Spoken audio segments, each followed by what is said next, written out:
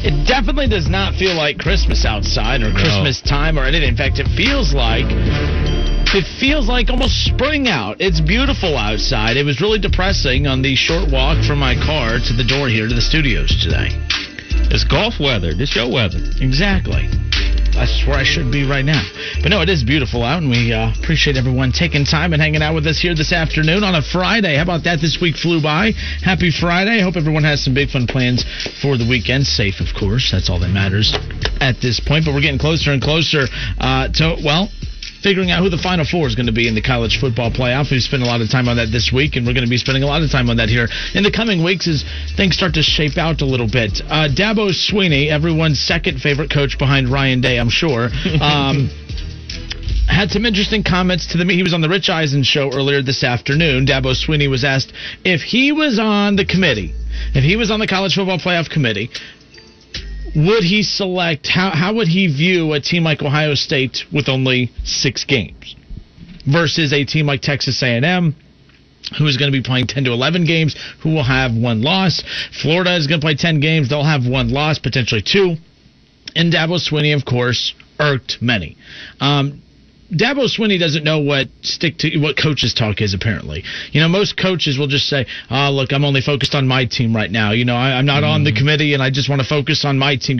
But Dabo Swinney talked. He opened his mouth, and it was like throwing gas onto fire. I mean, it was unbelievable, the reaction on social media today. So Dabo Swinney was asked about it.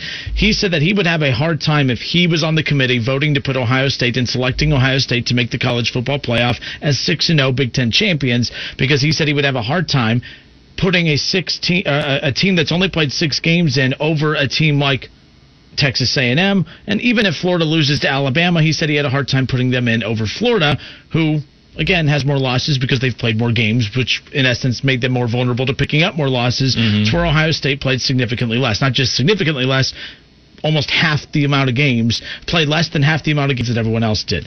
I'm one of those where I always try to look at, before I react to someone saying something, I try to see to kind of what the point is that they're coming across. On Twitter, and I tweeted this out earlier, that the purpose of Twitter.com is to be as angry as you possibly can, to be outraged by absolutely everything.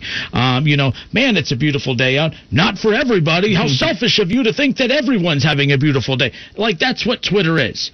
And, of course, of the entire explanation that Dabo Swinney had for why he believed he would not put a 6-win team or a team that's only played 6 games in over someone else, he just, that's it. It was as simple as, I just don't believe they've played enough games. That's why I wouldn't select him. He did go on to say that they're good enough to be they are one of the top 4 teams in the country. They are good enough to win a national championship. He said those things. But that doesn't fit people's narrative on the angrytwittermob.com. That's not how Twitter works. We got to be angry. We got to make sure that we only find the lines in his entire statement that fit our anger, that fit our narrative. Because when he did say something along the lines of, they're a good team, they're one of the top 4 teams in the country, they are good enough to win a national championship. Oh, no. We got to forget that. We can't give him credit for saying that. No, we got to focus on when he said he would put Texas A&M in, which, by the way, isn't even really in the conversation at this point in regards to that 4th and final spot. Texas A&M would need a lot of help for that to happen, mainly because there's just not a path for them to get there at this point, because it's really between Florida. I mean, like, there would be teams, a lot of dominoes would have to fall. Like, Ohio State would have to lose. Clemson would have to lose again. Bama would have to lose. There would be a lot of heads would have to roll before Texas A&M gets into that conversation. It just wouldn't make sense. So basically where I'm at with all of this is that Dabo Swinney said nothing wrong. He said what he answered the question. Dabo, if you were on the committee, how would you view a team that's only played 6 games? I actually would have a hard time putting them in over teams who have played 10 games. That's a very smart answer. It's actually a very intelligent answer. It actually makes a lot of sense. You don't have to agree with it. I believe Ohio State should be in the playoff, but I wasn't triggered. I wasn't enraged. I wasn't angry. I wasn't ready to go storm Clemson's campus and basically try to get him out of there. That's ridiculous, folks. Like, you hate Dabo for one reason and one reason only, because you can't beat him. That's why Buckeye fans are mad at him. But when he said he would pick a team like Texas A&M or Florida to get in over them, it was strictly because of the amount of games that they have played versus Ohio State. That was it. But I get it. Twitter.com, it's all about the anger. It's all about the rage. It's all about feelings. And Buckeye fans are all up in their feelings today. You know who should be in their feelings? Bearcats fans, because he went directly to A&M, to Florida. Bearcats are undefeated. Bearcats are 8-0. Yep. Bearcats have potential to go 9-0 next week over Tulsa if they can win their conference championship game next week. That's who should be upset here. Ohio State fans shouldn't be upset because the Big Ten has done everything to try to get them into the college football playoff. Literally. Everything that they possibly can. Yeah, they started the season after they said they wouldn't.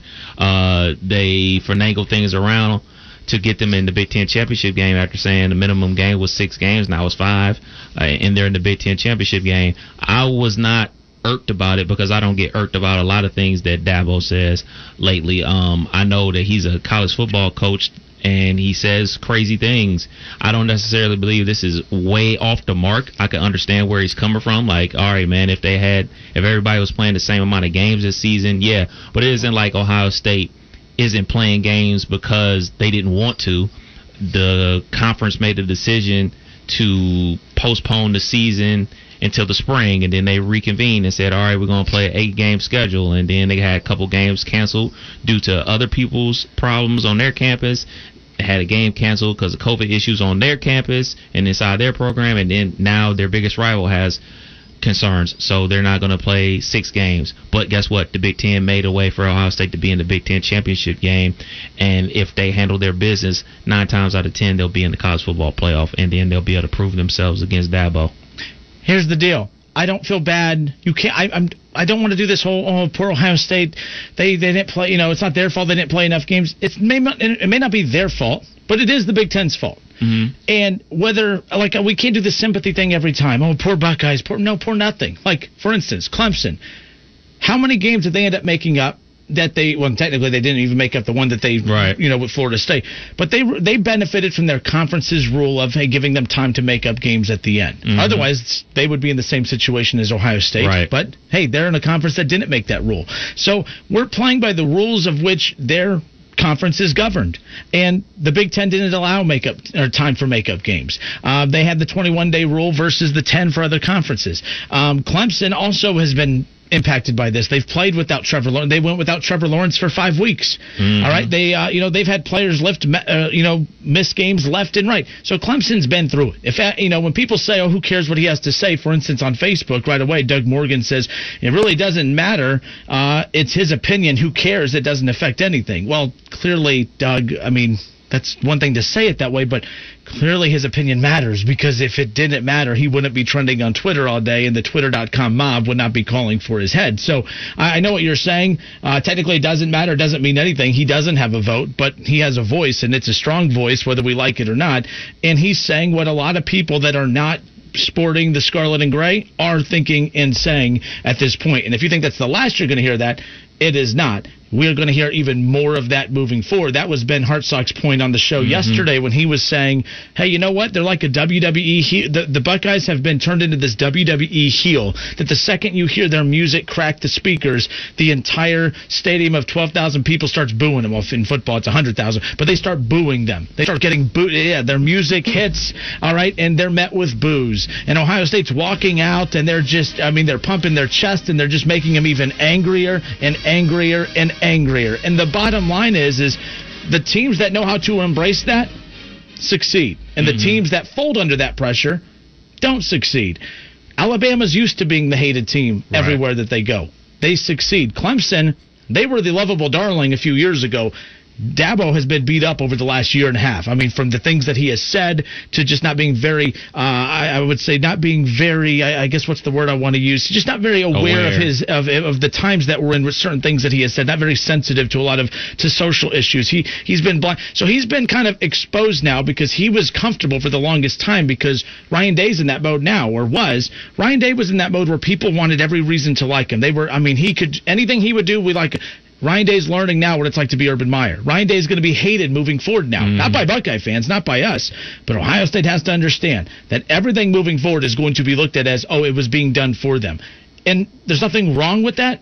It's annoying that that's what people are going to say and think, but how they embrace that is going to be what really leads to them how they're going to finish out this season. That's something to keep an eye on as well. Yeah, for sure. A couple things about Dabo. One, he's not that lovable guy that he used to be. You know what I'm saying? Like you were saying, he's not the former walk-on at Alabama that played wide receiver and won the national championship. Like, man, look at that walk-on. He was the third receiver on the national championship team. Oh, man, then he was a GA, and then he busted his hump, and he was a special teams coordinator at Clemson. Now they promoted him to head coach, and he worked his way up from the bottom, and now they're the national championship. Everybody loves him. Now more spotlight is on you. More you have to play this game of college football and politicking, not only for your program, but shoot for your conference as well. So now you are turning into what everybody couldn't stand about college football. Like, you are turning into Nick Saban. And that's how this game is played. Yep. Eventually, you're in the sport long enough where you turn into the old guy. And that's what's happening right before our eyes with Dabo Swinney. And another thing about what Dabo said is, everybody listening to what he said then, you will be a fool. You will be a fool to believe some people that are actually have votes in the college football playoff don't think the same way he does. That's why Ohio State is at 4 right now. That is why Texas A&M is nipping at their heels. This is exactly why, because it's people inside the room that actually do have a vote who do believe that, like, hey, man, they didn't play enough games. They don't have a large enough sample size to say they should be in the college football playoff. I know it's super easy for every Buckeye fan to say, oh, man, they would have beat Maryland, they would have beat Illinois, but we all thought that they were going to beat Purdue that night, that they threw 75 passes and lost and couldn't tackle Rondale Moore. Like, that's why they play the game. I know that is like super cliche, and I know I say that all the time, but that is exactly why the games are played on the field instead of on paper or instead of on recruiting rankings. You got to go out there and finish and show it. So, like I said, people would be a fool if they didn't believe that some people behind closed doors that actually have votes on the college football playoff don't have the exact same feelings Dabo has about not only Ohio State, but any Big Ten team or any Pac-12 team. They just don't have enough sample size to say that they should be in there. Luckily, Ohio State has a game next week, hopefully, and all this stuff is going to play itself out. And I truly believe that if Ohio State wins and Bama wins, we won't have anything to worry about. We'll be exactly where we want to be in the college football playoff, and then we can improve ourselves. Justin Kinner, Kev Nash with you here on 1410 ESPN Radio. The hotline is officially open, 937-457-9464. We are live on Facebook as well. And I know when people say, no, look, it's, I got that a lot on Twitter today. It's, who cares what Dabo says? You care. Yes. The people who say who cares, you're the one who cares the most, actually. That's what always cracks me. No one cares what he says. It triggered you enough to feel like you had to voice your opinion that nobody cares. You care, because the people that don't care, they read it and they're like, whatever, and then they keep scrolling. The people that care, stop on it, they read it, they retweet it, they quote tweet it, they share it to Facebook, they cuss out every Clemson fan that they know, they tell you how great Ohio State they should be in even at 2-0. That's what we do, and that's fine. Fan is short for fanatic. That's what we do. That's why we have jobs. That's why this show exists. That's why every sports show out there exists, because of the passion of sports fans, and that's what makes the college football playoff so fun to talk about, because of the urgency of the situation. Chris Schultz says he's trying to make a case for his team to make the playoff in case they lose. Chris is right. They're out. But Chris is right in regards to he's trying to sprinkle the more games aspect of when he brought up Texas A&M. He knows Texas A&M really doesn't have a shot. Well, they have a shot, but it's a very bleak shot. He's bringing up teams that don't. What? I mean, he brought up Florida. No. He said Florida. Even if Florida with 2 losses, he said Florida with 2 losses should get in. The only reason he's bringing up I know they're out of there, Kev. He's kind of advocating for those 2 teams, because his team, if they lose to Notre Dame, right, they could be in the Florida/Texas A&M category of those teams are probably good enough to be in there, but their losses aren't going to let them be invited to the party. 2 losses for Florida. If Clemson, who's a 10-point favorite, loses to Notre Dame, they're out. But you're going to start hearing Clemson fans say, "Well, you mean the first loss we had was because of that? I mean, you would end up if that was the only loss we had to them, you wouldn't punish us for that, but you're going to punish us for the second go round." David Shaw says he's trending on Twitter because the country has gone soft. Look, this is why the 14 playoff exists. It's because of the urgency. Mm-hmm. If this isn't, like, for everyone out there screaming for an 18 playoff, we wouldn't care right now. Right. It would just be like, Even if Ohio State's game with who were they? Oh, Michigan. Wow, I forgot who they were supposed to play this past weekend. How dare you? Tomorrow it's supposed to be that team up north, the biggest rivalry in all of sports. How could I forget? A blowout 30-point favorite game, anyways. But no, it wouldn't matter if Ohio State's 4-0 and 5-0 with the conference championship. Guess what? We don't care. They're getting in the playoff in an 18 playoff. They're getting in probably in the 16 playoff. But this is why 4 is so fun, because of the urgency, because everything matters. That loss all the way back in week whatever it was for Clemson to Notre Dame mattered. That win for Indiana over Ohio, or that win over Indiana weeks and weeks, almost it feels like years ago, that win mattered. Yeah. All right. The win against Penn State, which feels like ages ago, that game mattered. I mean, even every game, every Rutgers matters because of, you gave up 28 points to them. Well, they had their second team in the second half. It doesn't matter. You gave up 28. Those things are going to be critiqued, whether you like it or not. So that's why I like the 14 playoff, because everything's on the table. I still think Ohio State gets in, but I do believe we will be holding our breath until we actually see their name pop up in that final square. I just don't see, Kev, I don't see them keeping Ohio State at number 4 the entire stretch, and then the last one bumping them out, because nothing's really changed other than the amount of games that have been played. And as long as Ohio State keeps winning, I just don't see them bumping out a 6-0 Ohio State Big Ten champion team. I just don't. An undefeated non-Big Ten champion, I would be concerned. I'm just not concerned. I'm really not. But Dabo Swinney, he has every right in the world to say what he did, and he's not necessarily wrong.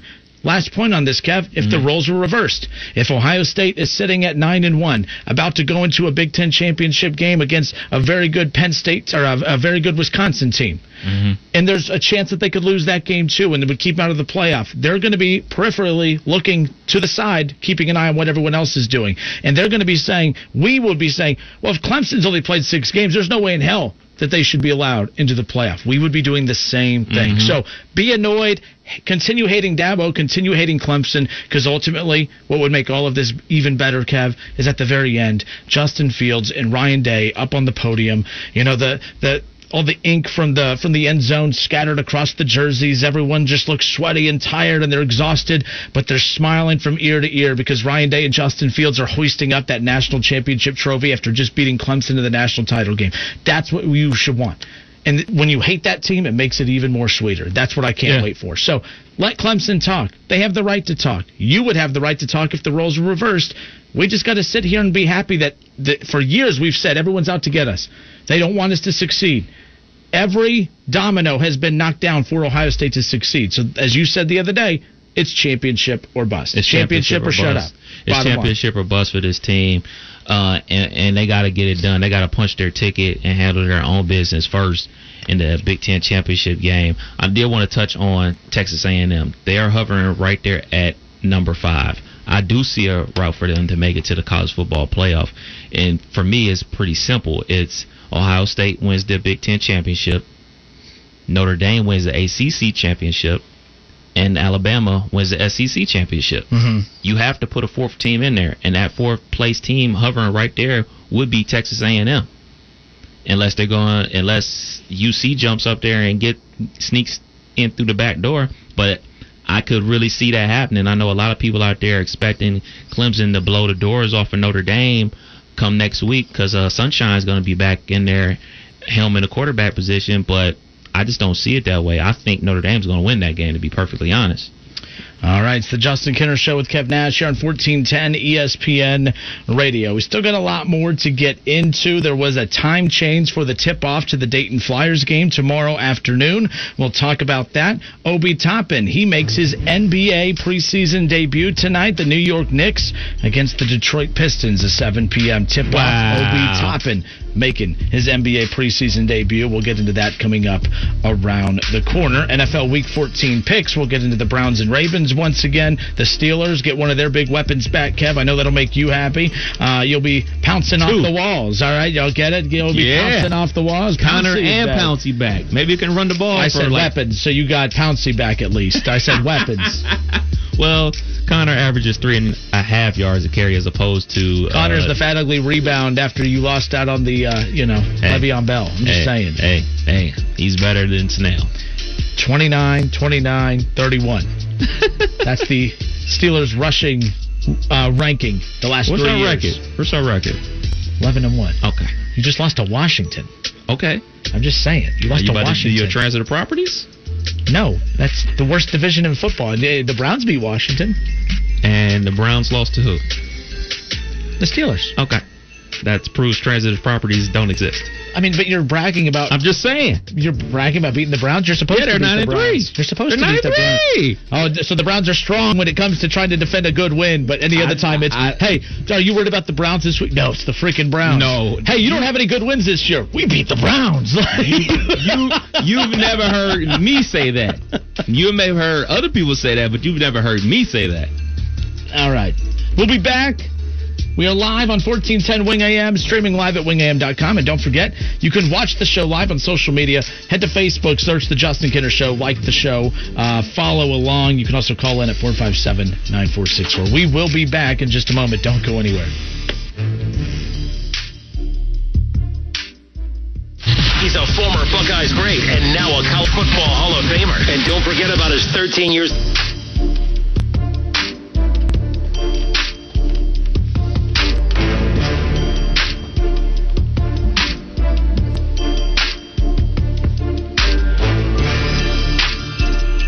Justin Kinner, Kev Nash, welcoming you back here on a Friday. Happy holidays, everybody. We're excited. Like I said to start the show, it doesn't feel like the Christmassy time of year right now.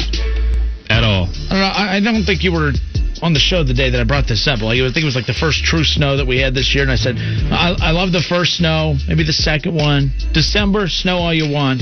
I can handle the cold in December. I can handle the snow in December. I don't mind any of that. I can handle it all. It adds to this Christmas spirit, the Christmas feel. But then come January, it's time to go.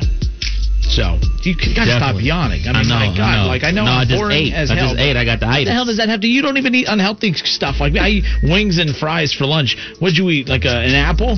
No, a pear. What? No, pear? actually, orange slices.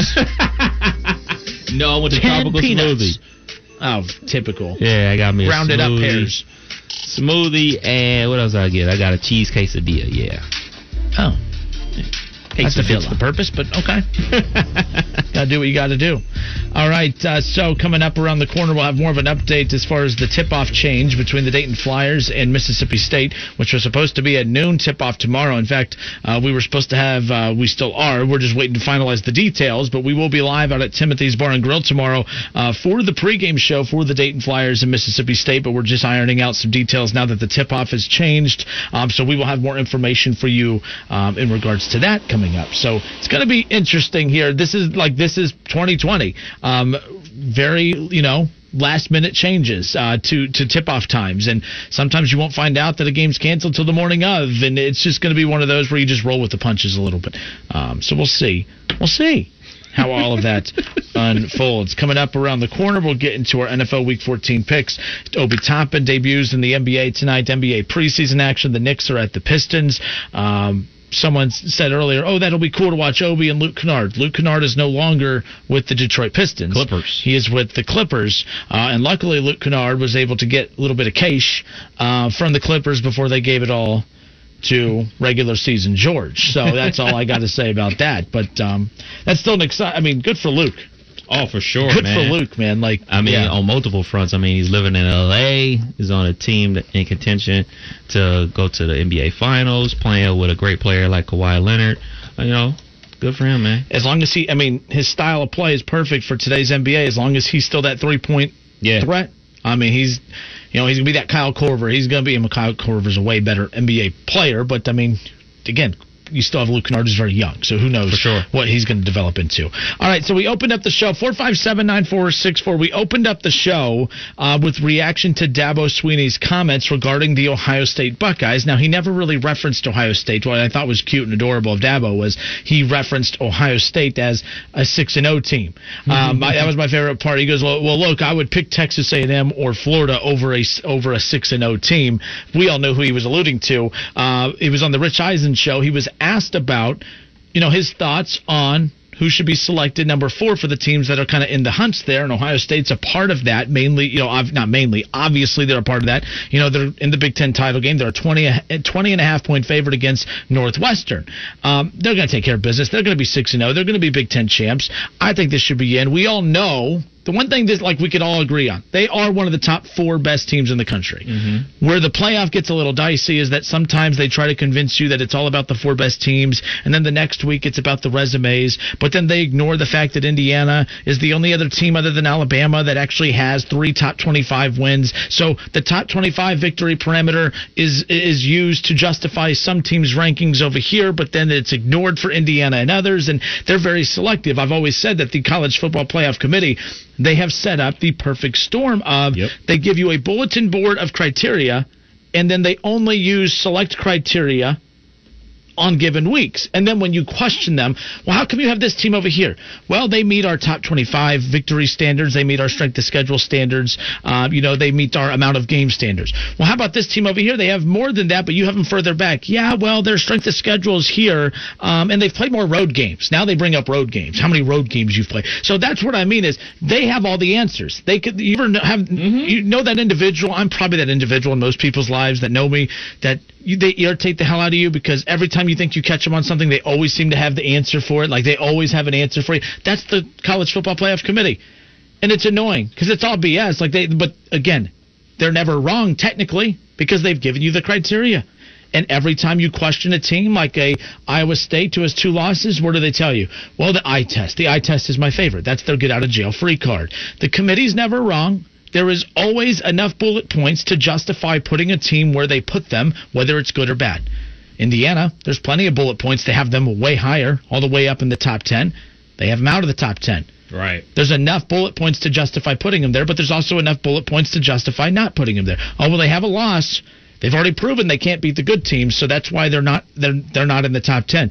But didn't Clemson lose to Notre Dame? Yeah, well, they didn't have all their guys, so there's that. So and then, well, Wisconsin, they don't. Oh no, they don't have enough games in. Oh, okay. So we're just moving the goalposts, as people say, right? Yes, sir. So, that's what happens. All right, but 457-9464. Your reaction to what Dabo Swinney had to say today about the Ohio State Buckeyes. I love it.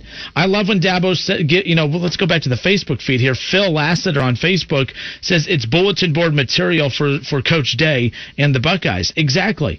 I love it. I love that Dabo Swinney wasn't afraid to give a coach's answer, right? Every time a coach speaks to the media, it's usually a waste of everyone's time because it's just, look, we're really focusing on our team. We're really focusing on getting better. We're not focused on Ohio State or anyone else. We're focused on our team and trying to get to the playoff. That's what coaches usually say. But good for Dabo for giving a truthful answer. I believe Dabo truly believes that. And guess what? So does Nick Saban. So does, every other coach, Ryan Kelly. So does every other coach out there. I promise you that much. 457-9464. Let's go to Shaw. Shaw, you lead us off, man. How are you? Not too bad. How about you guys? Good. What's up, man? Oh, not a whole lot. I don't remember if you guys talked about this aspect of it or not. It kind of correlates with Dabo and everything. But I don't have a problem with what Dabo said. It's actually nice to hear a coach speak how he thought, not what he wanted everybody to the generalization answer that he gives, that most coaches give all the time. So it was kind of nice to actually hear an opinion for once. 2, my problem with Indiana, the argument for Indiana is this, and it kind of goes to Kev's 100% point all the time that he goes to. That's why we play the game. Well, last time I checked, Ohio State beat Indiana. So if they already lost on the field to Ohio State, I'm not understanding the argument for why they should be in the Big Ten title game. I understand what the rule was, but let's just be perfectly honest here. Ohio State could have played anybody in the Big Ten this week, lost, and still went to Indianapolis. Why? Because they beat Indiana on the field. If Indiana wants to actually have a legitimate gripe with me, and I understand it's my opinion, with me, then beat Ohio State on the field. Quit with this, we played more games, and no, beat them on the field, and then you'll have it a legit argument. Yeah, but you're moving the goalpost there because they're not really arguing that per se. They're arguing that, hey, the rule was you got to play 6 games, and Ohio State didn't play 6 games. And I get the whole point of we'll beat them on the field, but the bottom line is well, okay, they didn't. They lost by 7. They lost by possession. If there is such thing as a good loss, it's actually the most impressive loss of any team out there that's lost a game outside of Clemson to Notre Dame. But Indiana played the right amount of games to be eligible for the Big Ten title game. Ohio State didn't. They changed the rules to benefit Ohio State, which I'm fine with because, again, I want Ohio State to get there, but I have no problem with Indiana being upset. I don't think they're necessarily saying, hey, we deserve to be there over Ohio State even though we lost. They're just saying, hey, we all voted upon this to start the season. We said it had to be at least 6 games, and now because the team that their money-making team's not the one that's going to get there, now all of a sudden we want to panic and change it. I could see why they're upset. You're not necessarily wrong, Shaw. I'm just saying, I don't think they're really trying to argue that they're more deserving of being there than Ohio State. They're just trying to say that based on the rule, it's not that they're most deserving. They should be there. That's the rule. The rule states they should be the ones being there. Well, the rule before, because it's been changed now. So, yeah. I just think the Big Ten finally, once this season, used some logic in their determination of what's going on. But Shaw, what if Ohio State and Indiana played? Ohio State beat Indiana, and Indiana's 5-1, and Ohio State's 2-0. There's no question. No question. What? So 2-0 Ohio State should be in? No, I mean Indiana. Well, what's the threshold of games that's just blasphemous to consider total minimum game requirement? So 2 games. So I keep hearing that minimum, and I'm not arguing with you per se, but the logic is that the minimum game requirement was stupid. It was not stupid. It was actually very intelligent. It was very smart. You needed one in there because if not, let's say Ohio State got 2 games in this year. They beat Penn State and they beat Indiana, and they couldn't get any game in for the rest of the season. They're 2-0. Indiana is 5-1. Their only loss being to Ohio State while they beat all the other teams that they already have. Would we be saying the same thing? I think we would, because we all know Ohio State's better. We would still be making the same arguments, but I don't think the Big Ten could change the rule based on Ohio State only playing 2 games, right? That I understand. That I completely agree with you, and I get that.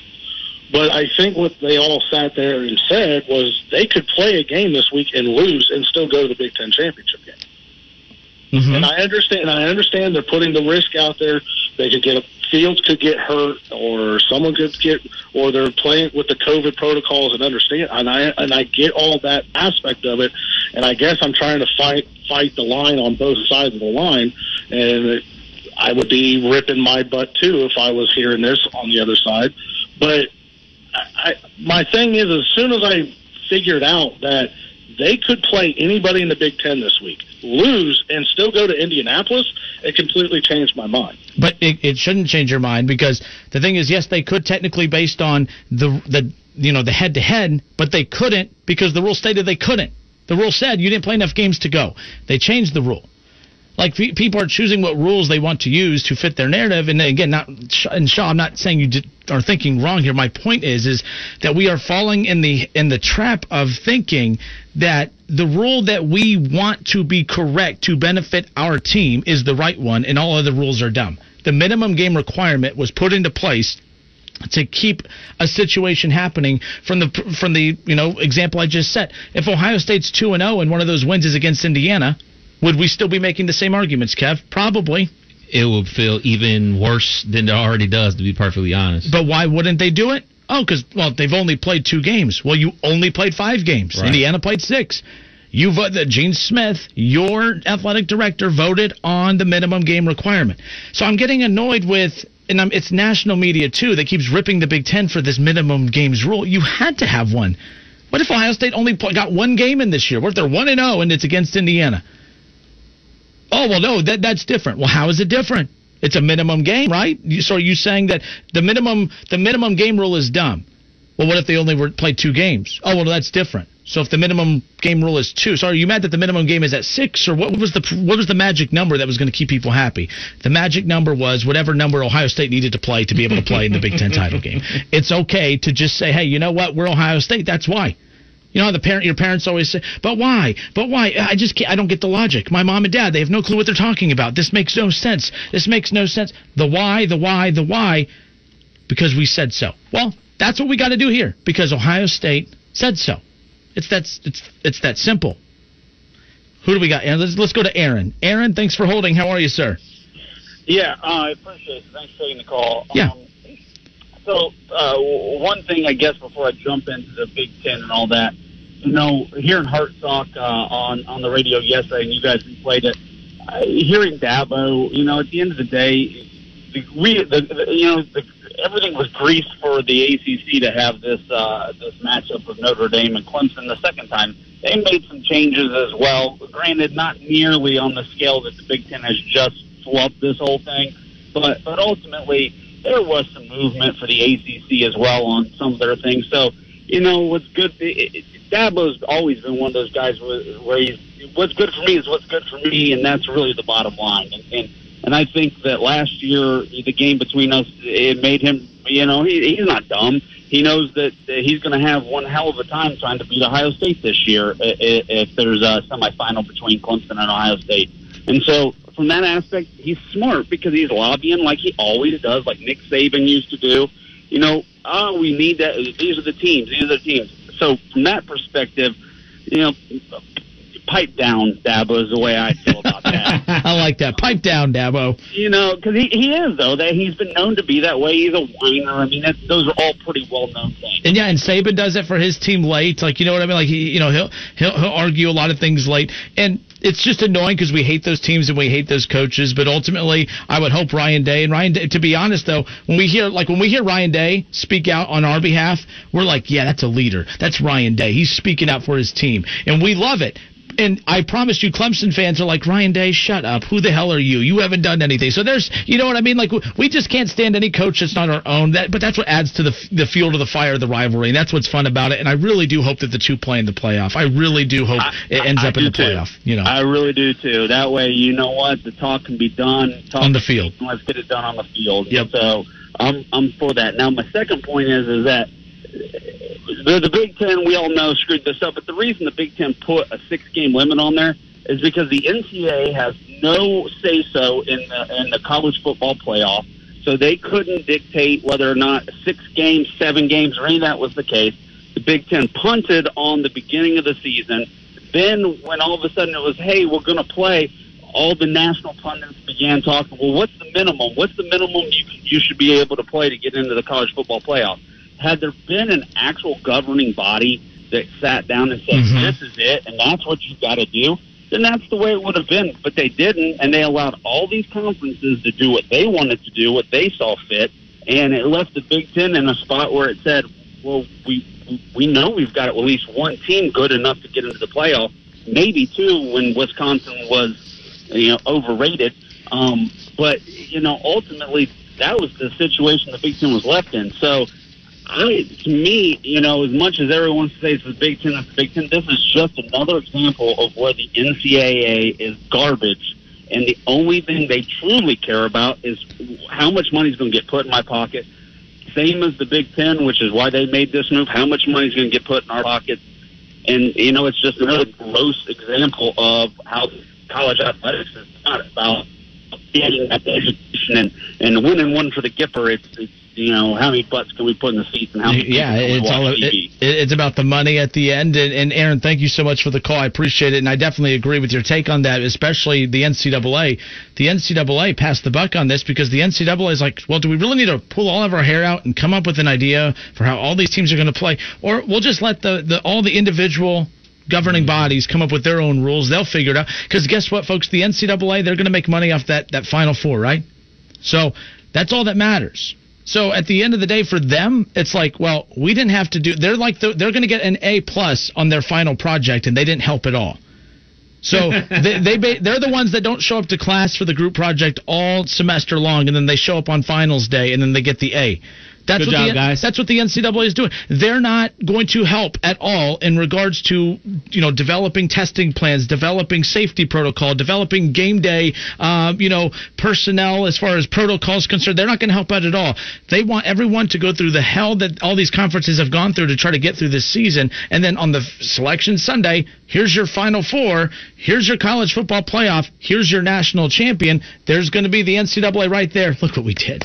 Look what we made it did. through, guys. I hate that guy. And that's the NCAA. Aaron, that's a great point. All right, folks, we appreciate you listening and hanging out with us here. We're going to take another breather. For those of you that believed ESPN was always anti-Ohio State before because they were in bed with the SEC, well, Ohio State doesn't stand a chance then moving forward. The SEC had a huge announcement regarding ESPN yesterday as we were closing out the show. We'll discuss what that changes for the SEC and ESPN moving forward. Don't go anywhere. More of the Justin Kinner Show with Kev Nash next.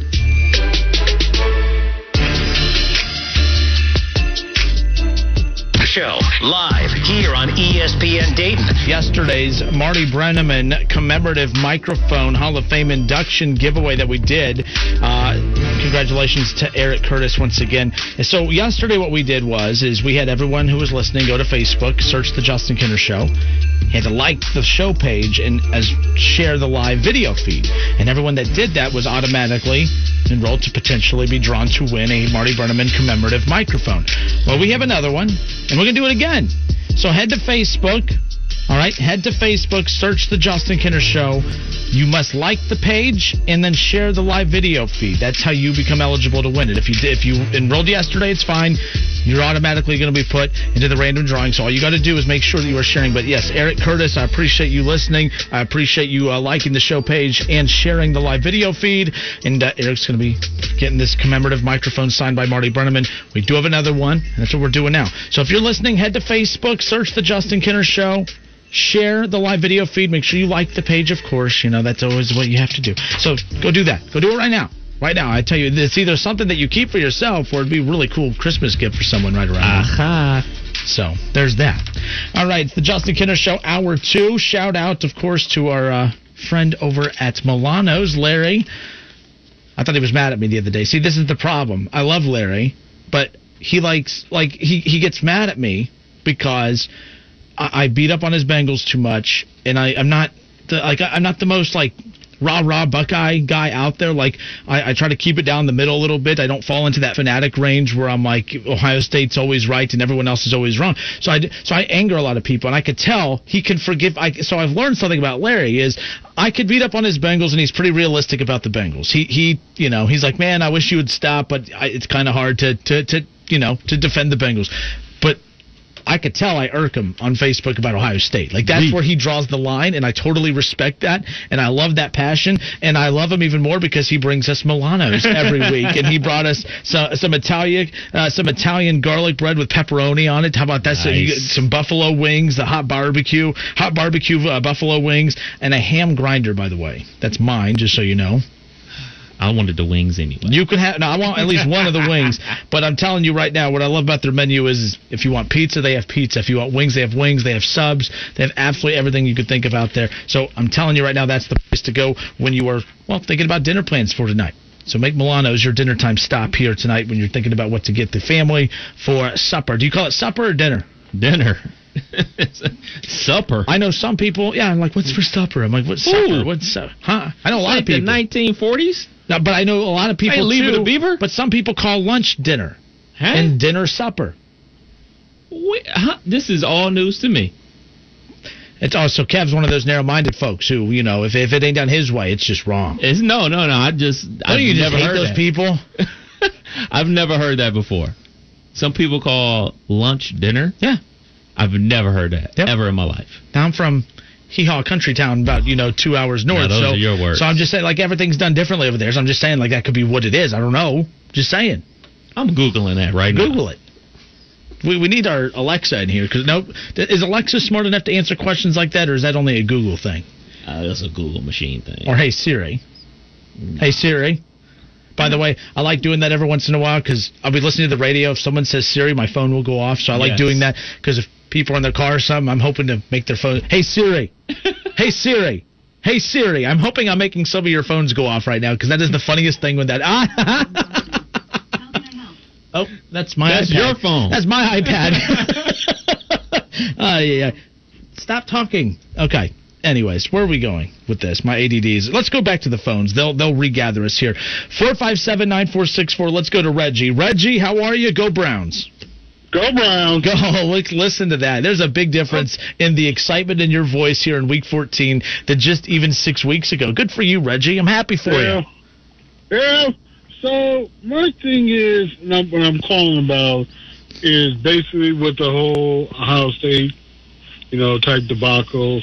Is you look at it in hindsight that they changed the rule for them and everything. Yeah, Indiana is kind of pissed about it, but you look at Ohio State could have gotten another game this week, but they didn't want to shuffle the schedule around of trying to get them that 6th game, because they could have easily done that. They could have had a 6th game this week, and they decided not to shuffle the schedule around. Of course they wasn't going to do Ohio State Indiana 2 because they already played. So they could have easily had them make up the Maryland game. They could have shuffled them around, whoever Maryland was playing. They could have shuffled them around and had them play Ohio State easily enough. But the whole high aspect of it is, yes, it's about getting Ohio State in, but you look at it, the conference is looking more of a hindsight for the playoff. That's what they're looking at, because right now they see, okay, Ohio State's 4, but there's a possibility they could end up being 3 or even 2, depending on the situation with championship weekend. Because who look at it now? Who look at it? Now I said this a couple times on Facebook, and neither one of y'all even answered this. What if Clemson ends up with 2 losses? They're out. But here's the funny thing, since Clemson seems to be their team all buddy, they might say, oh, we'll just go ahead and keep Clemson in. They can end up being number 4. Why do you say that they're being all buddy? I don't get that. Like, Clemson's legit. Like, Clemson's really good. The committee themselves will do that. They will find a way to keep Dabo happy. And if they find a way to keep Dabo happy, I think they've earned that. I mean, they've won how many national titles in the last 5 years? Now, I don't believe that that's going to be the case. Like, Clemson's legit. They're lost. They have a legit reason why they lost. But if they lose a second time, Reggie, they're not getting in. The committee has never shown a favor to 2 lost teams in the history of the playoff, and it's even in its infancy stages. So I don't think that they would bend the rule not really a rule, but I don't think that they would. They're not going to reward Clemson with a second loss and let them in. I just don't see that happening. I mean, now you can, and that's fair. That's you. No. I wouldn't. I feel like shit. I feel like if they lose, I think he. I think you had every right to do it. I think he said it, and I think those on Facebook, if you're listening on the stream, it doesn't cut out, but. LSU did not have 2 losses. A 2-loss team has never made the playoff. No, that was in the BCS era that LSU had 2 losses. But Chris, come on now. Why would you bring up something that had nothing to do with the college football playoff? We're talking about the playoff. The committee has never let a 2-loss team in the playoff. Now, I mean, okay, to be fair to Chris, though, the fact that they let a 2-loss team all the way advance to a national championship game without having to go through a playoff, was that enough there to maybe think that they would do it come playoff time? I don't see that. Well, you fair, Chris. That's my bad. Fair enough. Remember, in the BCS era, those are computer polls, and I think something that we always forget when, granted, that was like, I want to say almost 10, 15 years ago by now that happened, but we kind of like forget how the dominoes fall for that type of situation to happen. Certain things have to happen. I remember late season things. Yeah, like late stuff season you don't things. Anticipate. Like, I went to the Ohio State Michigan game when the year that they end up playing LSU in the national championship game. I remember going to that game because Ohio State had lost to Illinois, I believe, that season.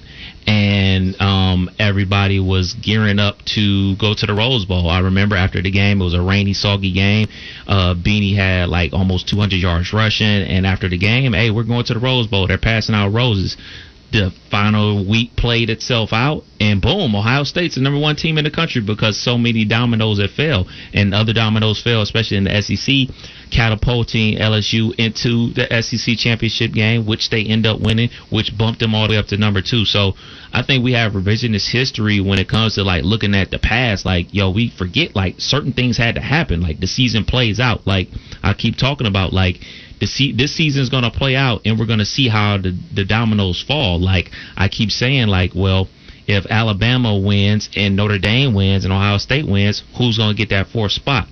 And then 10 years from today, if, Clemson gets in that 4th spot, we'll forget that, like, oh, yeah, Texas A&M, they lost their last game of the season. Oh, yeah, UC lost to Tulsa in their conference championship game. That's why Clemson got into the game. We'll only worry about what the actual result was. So we have to always remember what happened to lead to those things.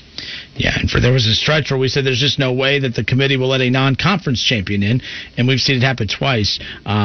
With Notre Dame, who doesn't even have a conference champion, and, of course, Ohio State being the other team that has been let in. And now, once that narrative was debunked and proven that the committee will make exceptions for, the next one that we're discussing now is when will we ever see, not that I'm fighting for it, I don't really want to see a 2-loss team get in, but let's be clear, when we say, oh, they let a 2-loss team in that year, everything is situational. A 2-loss team, if they ever make a 4-team college football playoff, it's going to be because, and it could be this year, mainly because let's say, okay, Alabama beats Florida, and let's say Notre Dame beats Clemson.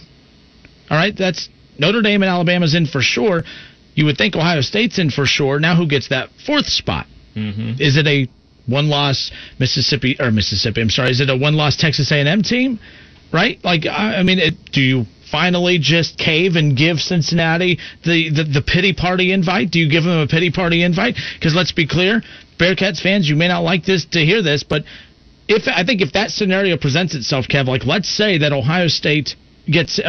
let's say that Alabama beats Florida, which I don't think that's really a hot take. I think that is very realistic. Mm-hmm. Let's say Notre Dame beats Clemson and they're totally out. I think this is the year where the committee says, look, we have to put Cincinnati in. I mean, yes, we probably could put a 2-loss Clemson team back in the playoff. We probably could put a 2-loss Florida team in. We could probably put a non-SEC champion Texas A&M in. But I think we need to put Cincinnati in. So that way moving forward, we know we're never going to do it again moving forward, but at least this is the year we could check it off and say, oh, no, you can't say that we don't show favor to the small teams. We put them in that year. Like, that's what Cincinnati has that going for them, where they might get the pity party invite. And it may sound like I'm trolling them, but I'm not. I think that's just the reality of it. You have to admit to yourself deep down, even if you're a big Bearcat fan, if they get invited, it will be a pity party invite, because I think that the committee will use that moving forward to say, hey, you can't say we don't, help the small guys. We let Cincinnati in the playoff last year, right? Like, I'm just saying, like, this will be the pity party year for Cincinnati if they get the invite, if that opportunity presents itself. So we'll see. It's a shame we've been doing this show that long that I knew you were about to say that. This was the 2007 season that I'm talking about, where LSU won the national championship. And I remember this year vividly because it was the year of the curse of number 2. The last 5 weeks of the season, the number 2 team lost every single week, starting with Stanford beating USC, Oregon State beating Cal, Rutgers beating South Florida, Florida State beating number 2 Boston College, Arizona beating number 2 Oregon. See, like, these dominoes just started falling, and that's how these teams catapult. Like, if late season chaos. Yeah, these things happen. They just don't happen because they want them to. The games play out. That's what makes college football so great, and that's what makes this season so unique. We're not seeing those upsets because, one, it's a COVID year. People are totally checked out. Guys are opting out. Coaches are opting out. You know what I'm saying? So I don't foresee we have one last regular season going on in the SEC. I don't foresee upsets happening. Like, I see the only things that's going to happen is we're going to get our mapped out conference championship game that we have with Alabama and Florida next week. Your ACC championship game with LSU, with Notre Dame and Clemson, and obviously that Big Ten finale with Ohio State and Northwestern. I really see all the favorite teams winning, to be perfectly honest, outside of Notre Dame and Clemson. I really think Notre Dame's going to win that game. How ironic is it, by the way, that Notre Dame for them to secure a spot in the playoff, that it comes down to winning a conference championship. You know, it's funny how this year, all of a sudden, we're going to say, oh, you know, it was a conference championship that got Notre Dame into the college football playoff. Like, you know, they could lose, but then that would be twice that Notre Dame makes it without winning a conference championship at the same time. Like, they can't just, they have to, they're not in regardless. Like, they have to lose. If they're going to lose, it needs to be close. Yeah, and I don't think if Clemson covers the 10-point spread, by the way, they shouldn't get in. I believe it needs to be one possession. If Notre Dame can lose by a possession, you're in. But I think 10 or more, nope. Wow. They've been number 2 all season. And? Then who gets that 4th spot? Like, so you're saying what? So 14 points, 17? What point? What point differential does it become? Okay, you're not a top 14. I really think the committee has to watch the game. Like, if Clemson is up 7 on the last drive and Notre Dame's trying to score to tie the game up and they throw a pick 6 with zeros on the clock, they lost by 14. That's not the same as, oh man, Clemson was up 42-10 and Notre Dame just rallied and scored a whole bunch of touchdowns in the 4th quarter. Those are 2 totally different 14-point losses. You know what I'm saying? So I think you actually have to watch the game and see how the game plays out. All right, let's go to the phones. Charlie, thanks for holding. Charlie will call back, I'm sure, whenever I bring up Baker Mayfield here in a little bit. No, that was Charles. That wasn't the Charles. Charlie. Oh, well, Charles. Oh, Charlie. Shout out to Charlie. Look at that. He'll be calling in a second now. All right, everybody. It's the Justin Kinner Show with Kev Nash. So tonight, Obi Toppin will be making his NBA preseason debut. You'll have the New York Knicks and the Detroit Pistons, 7 o'clock, the tip-off, and I'm pretty excited for that. This is the most excited for a preseason game I've been in for quite some time, and that'll be tonight at 7 o'clock, so keep that in mind. Now, what also happened was the NBA put out their top 10 NBA player list of the season. Now, you made your top 10 list. Indeed. I made my top 10 list. We'll get to that. We got our NFL picks around the corner for Week 14. Make sure you get your picks submitted at wingam.com for the Pro Football NFL Pick'em Challenge presented by Frickers. So go get your picks submitted right now. Again, $25 in Frickers Fun Bucks awarded to the weekly round winners. Even if you haven't submitted picks in weeks past, this is new to you, that's fine. Go to wingam.com. It is free to register, submit your picks. I mean, the only thing that you have to spend is, well, just a few moments of your time to get your picks submitted. If you win, you get $25 in Frickers Bucks. So it is that simple. We'll be back in a moment. Don't go anywhere. More of the Justin Kinner Show with Kev Nash when we come back.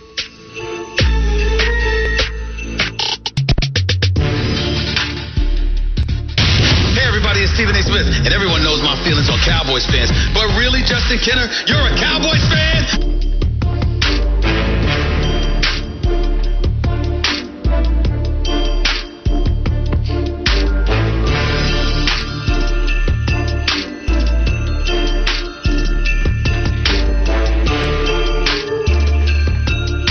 Everybody, we welcome you back. Justin Kinner, Kev Nash. It is the Justin Kinner Show with Kev Nash on Dayton's ESPN radio station, 1410 Wing AM. As I mentioned, the NBA preseason officially tips off tonight. Now, you're probably saying, who cares? I think that there's a lot of people that now care about the NBA more so this year than they have in years past, mainly because Dayton's own Obi Toppin is making his debut in the NBA tonight, his preseason debut with the New York Knicks. The Knicks are taking on the Detroit Pistons. 7 o'clock will be the tip-off. And again, we were talking the other day, Kev, that ESPN had put out their top 10 NBA list, and of course it led to a lot of chatter back and forth and about the top 10 players in the NBA today. So you and I made our own list. You made the Kev Nash top 10, and I made my own top 10, and I know you are just going to absolutely destroy it. So that's why I'm stalling on putting mine out there. But we'll hit the music, and we're going to go ahead and start with the Kev Nash NBA top 10. Again, we're live on Facebook. Go to Facebook, by the way,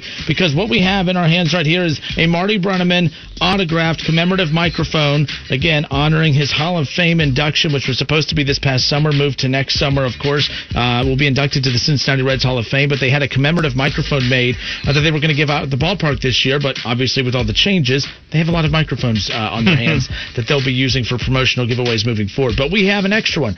You can win this by heading to Facebook, search the Justin Kinner Show page, like the page, and share the live video feed. That's it. The second you do that, your name will automatically be listed for us to be able at random to select a name to win one. Our winner from yesterday's show was Eric Curtis. He won one of these, and we have an extra one. So head to Facebook, search the Justin Kinner Show, like the page, share the live video feed. That's all you got to do, and then sit back and watch and have fun. So the NBA top 10 list. Kev Nash, you go first. Your top 10 in the NBA today. I'm going to start different. I'm going to go from number 1 to number 10 instead of 10 to 1 because I think everybody knows who the best player in the NBA is today, right? Yeah, the best of all time. You just had to say that. You just can't. I spit facts. You can't accept the fact that I was just giving Bron. It's funny you say facts. Obviously, LeBron James is the best basketball player in the world right now. You know, he's number 1. His teammate, Anthony Davis, I'll give him number 2, even though he had a couple games in the NBA Finals where I was looking at him suspect. But I will give him number 2. He is a champion. Got to give him his respect. Number 3, Kevin Durant. Used to be the number 2 best basketball player in the world. Everyone is questioning how he's going to come back from that injury to his Achilles. Look, Kevin Durant was never an explosive athlete. He wasn't Allen Iverson. He wasn't LeBron James. He wasn't D. Wade. He's a skillful technician. He's a 7-foot guard, basically, who can shoot from anywhere, skillful player. He's not going to lose those skills. So KD is coming in at number 3. Then I got at number 4, Kawhi Leonard. He's a very versatile player, not only on the offensive end, but on the defensive end. He's known as the Claw. He's a great defensive player. He's one of the only NBA players in the league that can slow down Giannis. So if you can slow down Giannis, you're doing something for me. Obviously had a horrible end to a season with the Clippers, but he's still number 4, 2-time champion. Number 5, probably the best shooter I've ever seen in my life, Steph Curry. He's got a lot on his shoulders this year. He's without his running mate, Klay Thompson, this year, so a lot is going to be left on young Steph, but I think he's up to the challenge. Look for a great year from Steph. Look for him. I'm saying he's going to average at least 32 points a game this year. I think he's going to be jacking up tons of shots. Number 6 for me. I'm not like a big, huge fan of this guy. Basketball, of course, he's a great basketball player, but a lot of people rank him so high. Giannis. Giannis is very good, but he has so many holes in his game outside of the fact, the jump shot. That's the go-to thing that people talk about. But the thing that I really question Giannis with is his commitment to make his teammates better. He makes his teammates better because he passes the ball because he's smart, but actually setting them up. Like LeBron sets his teammates up.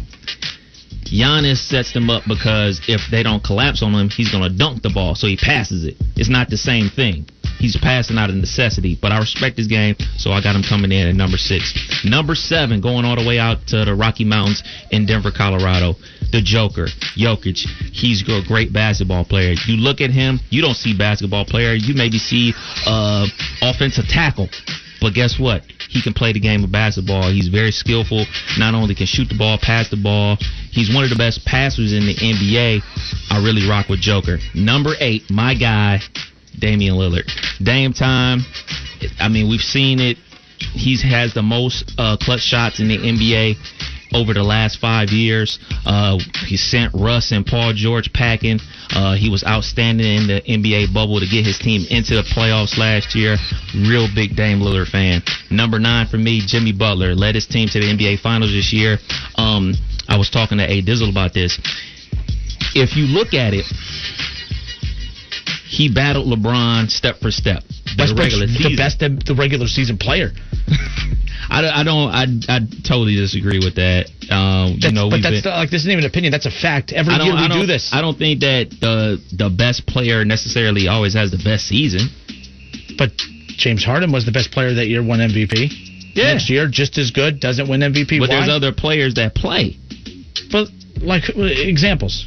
Yeah, I mean, there's a lot of players that play. There's 5 that start for each team. Then there's a bench. Then there's the G League players, of course.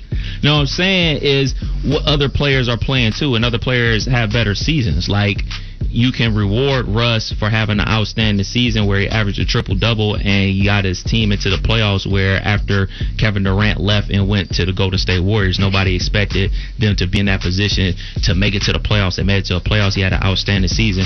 But then the following year, all right, Giannis played better. Giannis had a better season than him. How do you play better? Russell Westbrook still averaging close to a triple-double. 5 years ago, if you had a triple-double, you were a god. You average a triple-double, God looked up to you.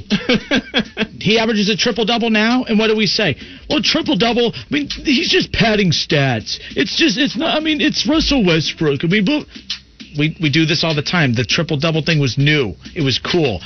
Now it's boring. We go on to the next thing. Giannis Antetokounmpo. He's built like a freak. That's why they call him the Greek Freak. No one in the league looks like him. No one's built like him. The last time we saw a player kind of similar to him was young, skinny Orlando Magic Shaquille O'Neal, and then he turned into the big diesel guy. I don't anticipate Giannis turning into that, but he is getting bigger each year. So he's interesting. But now that we figured it out, and he's going to be the same guy every year, he's going to have another great year this year. He's not winning an MVP, and it won't mean that he's worse than what he was a year ago or the year before that. It's because we're falling in love with Luka, and Luka will win it because he's just new and interesting. We do this all the time. I brought up Steve Nash. He won back-to-back MVPs. Go look at that year after he won his second MVP. His numbers were better than the first and second year. His personal numbers can be better, but another person can have a better season. That's not true. I mean, How? yes, it's not true because you were. Stop. That's bull, and you know it. How? Because we get bored. It's the same damn season. How was that season? You mean to tell me that a triple-double, which was untouchable for over how many 60 years? No, I was like, yeah, whatever. It don't matter. So however long it was for Russell Westbrook, he does it again the next year. And someone else had it. You can't have a better season than someone who's literally dominating and averaging double digits in points and rebounds and assists and averaging 3 to 4 steals a game. You can't have a better season than that. But because we're bored with Westbrook, we pick somebody else. Who's your top 10? Because we'll go around the bush about this. Yeah, it sucks being wrong all the time for you, done it. I mean, I don't know what it's like to be Kev Nash. I can't wait to hear this. My top 10, again, that was Kev. One more time, Kev Nash's top 10. LeBron James 1, Anthony Davis 2, Kevin Durant at number 3. He has Kawhi, I'm too tired to play, Nat Leonard at 4. Steph Curry at 5. I'm a big Steph Curry fan. Giannis is interesting until the season starts at number 6, and I'm a big Giannis fan. I'm just talking about national narrative. Nikola Jokic. I'm horrible at names. I hope I did that right, but I know who Jokic is. Number 7, Dame Lillard. Dame, what time is it? Oh, I always show up when it's too late. Dame Lillard. Number 8. What are you talking about? They went to the Western Conference Finals. They knocked out your precious Russell Westbrook and Paul George. I would, again, what a better team. Portland had a better team. They didn't. Yes, they did. Yes, they did. No, they didn't. They got healthy. They weren't the same. They were one of the teams that benefited from the rule change. So I don't want to hear that. No, they didn't. No. No, that's 2 years. I'm talking about 2 years ago. 2 years ago. 2 years ago. Okay. Before Rona, when they knocked them out the playoffs with a 50-footer bomb. So also a few years ago, the Boston Celtics were in the Eastern Conference Finals, and no one looked at them and said, "Oh man, they're so close." There was still a huge gap between them and the Cleveland Cavaliers in the Eastern Conference Finals with LeBron James. So you had Dame Lillard at number 8, Jimmy Butler at number 9, and Luka about to be your MVP. Doncic, just because he's interesting. I don't know that. We all know that. Season. We all know that. It's either LeBron MVP or Luka. Those are your only MVPs this year. And it's not a shot at Giannis, but people are going to be bored with Giannis at this point. So, on to my top 10. I don't know why you're laughing. It's not even that crazy of a top 10. Oh, I'm here for it. LeBron James. Actually, just so people can see this, I want to make sure it's, there we go. It's right there. You're watching it live on Facebook. Oh, take a look at the top 10. Graphic, man. So, yeah. Can you see the graphic? Yeah. Okay, cool. I actually was going to ask you to make it larger. Okay. That's what she said. Okay, so now on to my top 10. LeBron James I have coming in at number 1. Chris already taking shots, saying, is Brady your number 1 NFL player? LeBron's still the best player in the game today, like not even close, Chris. I don't know why you're still... he's a Bulls guy. He's a Michael Jordan guy. That's why. All right, so LeBron James, who just won an NBA title with his 3rd straight team, by the way. Number 1. Kevin Durant, I still have at number 2 because before that injury last year, there's no doubt that he's the 2nd best player in the NBA, in my opinion. My problem with it, I get why the injury is going to be why a lot of people are going to question and maybe move him back. I think he's going to take it over, take over that number 2 spot. Kevin, his next stage now is just proving that he's the number 2 by being able to lead a team to the finals. I think that's very important for him. If he could win one more NBA championship with outside of his time with the Warriors, he will have no more doubters after that. But like LeBron had to go through that too, where he needed that Cleveland win, that title, to kind of shut a lot of the haters up because everyone tried to discredit everything he did with the Heat. By winning it with Cleveland, it was like, okay, I didn't have to go to Miami to win titles. Clearly, I can win Cleveland. Of all cities, Cleveland, I can win here. And then, he goes to a 3rd team, does it, but that's a conversation for later. So, Kevin Durant at number 2. I have Anthony Davis at number 3. Giannis Antetokounmpo coming in at number 4. I have James Harden at number 5. Do Do you even have James Harden in your No, top 10? he is I have not. James Harden. How can you not have him in your top 10? How can you not have him in your top 10? What doesn't make him a top 10 player in today's NBA? His performances in the playoffs. Oh, we're talking about regular season. Yeah, you're talking about MVP. MVP is a regular season award. A basketball player plays in the regular season and postseason. His postseason performances James Harden averages 26 a game in the postseason. I'd say that's fine. and that is -8 from what he averages in the regular Everyone's season. numbers drop in the playoffs. No, that's not true. Defenses pick up in the That's playoffs. not true. Well, if you're going to talk about LeBron's numbers, who usually Allen go up Iverson's points increased. in the East. Michael Jordan's points increased. Mhm. LeBron James' points increased. Mhm. Dwayne Wade's points increased in the playoffs. Dwayne had LeBron, Michael had Pippen, Iverson didn't win a title. Won a championship. Next. He won a championship without LeBron. And then Who? D Wade, his points increased. Yeah, check- Giannis. Imagine Giannis and James Harden on the same team together. You wouldn't have Giannis initiating the offense. You have Giannis as the finisher. So James Harden is a great basketball player. There's no doubt about it. Just because I don't have him in my top 10 don't get it twisted like he's not a great player. I think if you put him in a different spot with a different organization, with a different player, like a finisher like of that size of Ben Simmons and Giannis, you better watch out. Chris on Facebook says, I'm old school. I can't stand ring chasers. LeBron has one title that he didn't form the complete team. This is my biggest pet peeve. Like, everyone's a ring chaser. That's all anyone does is set themselves up to win rings. That's why we play the game. Let's be clear. Michael Jordan wasn't a ring chaser. Right. He didn't have to technically chase it. He had it. And if he didn't have it, if Krause and those guys didn't draft Pippen, if they didn't go out and get guys like, go out and get Rodman and them, if the Bulls weren't winning titles, Michael Jordan, the most ultimate competitor in the history of all professional sports, not just basketball. There has never been a competitor to the level that we have seen of Michael Jordan Psychopath. in any sport. He's a psychopath. Folks, do you really think, he punched Steve Kerr. If Krause and those guys didn't get him Rodman, if they didn't draft Pippen, if they didn't provide him those weapons, he would have punched them on the way out to his new team where he would have gone. That's my biggest thing is, I'm not trying to get into the LeBron-Michael thing, but the ring-chasing comment drives me nuts because that's what everyone in the history of sports does. Like Dirk Nowitzki, okay? Do we really put Dirk Nowitzki in the same category as the LeBrons and Dirk? There's always that second tier of guys, of star players that are capable. I put Dirk in that second tier, not an uber competitor like we're talking. But Michael Jordan did not have to go anywhere else. That's why he didn't go anywhere else. If the Bulls didn't draft well, if they didn't go out and get the proper players to put around him, he would have left too. Yeah. There's no doubt in my mind about it. So LeBron, look at what we've been through this before. Look what Cleveland provided him the first 7 years he was in the league. He signed an extension, his rookie extension. He stayed a full 7 years. After he signed that rookie extension, after taking them to the finals in his first rookie contract, you would think that they would do everything they can to make the rosters better each year. They got an old Ben Wallace, all right? They did get Antoine Jameson, but they got like a 40-year-old Shaquille O'Neal. Like people forget Ben Wallace played with the Cleveland Cavaliers. Like, they didn't do their part. The Cavs didn't do for LeBron what the Bulls did for MJ. I will LeBron left. I will say this about the Cavs, though, and people are going to take this the wrong way. I'm sorry, but it's the truth. It's my hometown. I don't care. Look, man, the NBA and NFL are two totally different animals. In the NFL, a free agent will go to the worst team in the NFL because they're willing to pay them. Because their life expectancy in their career are way shorter. In the NBA, the stars run the league, and soon the stars also pick their destinations, and star players want to play in quote-unquote big markets, in cool cities. New York is a cool city. Los Angeles is a cool city. Miami is a cool city. Look, man, it's my hometown, Cleveland, Ohio, 216. I got a tattoo of it on my body, for goodness sakes. It's not a cool city that it's a destination place. It is proven that if people do a small amount of research about LeBron James' first tenure with the Cleveland Cavaliers, LeBron James tried to get not only Amari Stoudemire turned down the Cleveland Cavaliers and went to the New York Knicks. The New York Knicks were terrible. The Cavs were winning the East. He chose to go to New York Knicks because it's in New York.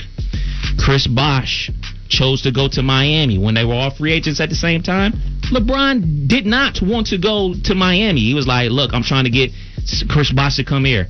Bosh was like, nah, I'm not coming to Cleveland. I'll go to Miami, though, which left him with nobody to come to him. Look, it's not about LeBron James ring chasing.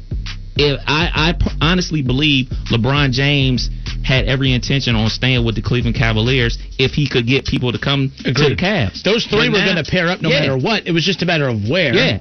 You know? And not to cut you off, but when LeBron left the Cavs the second time, it's miraculous. Now everybody's coming to LeBron James. No. Has nothing to do with playing with LeBron. Has everything to do with, I get to play with LeBron James on the Los Angeles Lakers. That's not a secret. That's not a big known thing. Like it's obvious. It's obvious. Like, yeah, he's a great basketball player, but I'll go to New York instead. No, it's because they don't want to live in Cleveland. It's as simple as that. It's New York versus Cleveland, Los Angeles versus Cleveland. Like, all these dudes went other places. They just didn't want to come to the Cavs or Cleveland. It don't have nothing to do with the Cleveland Cavaliers. It has everything to do with the city.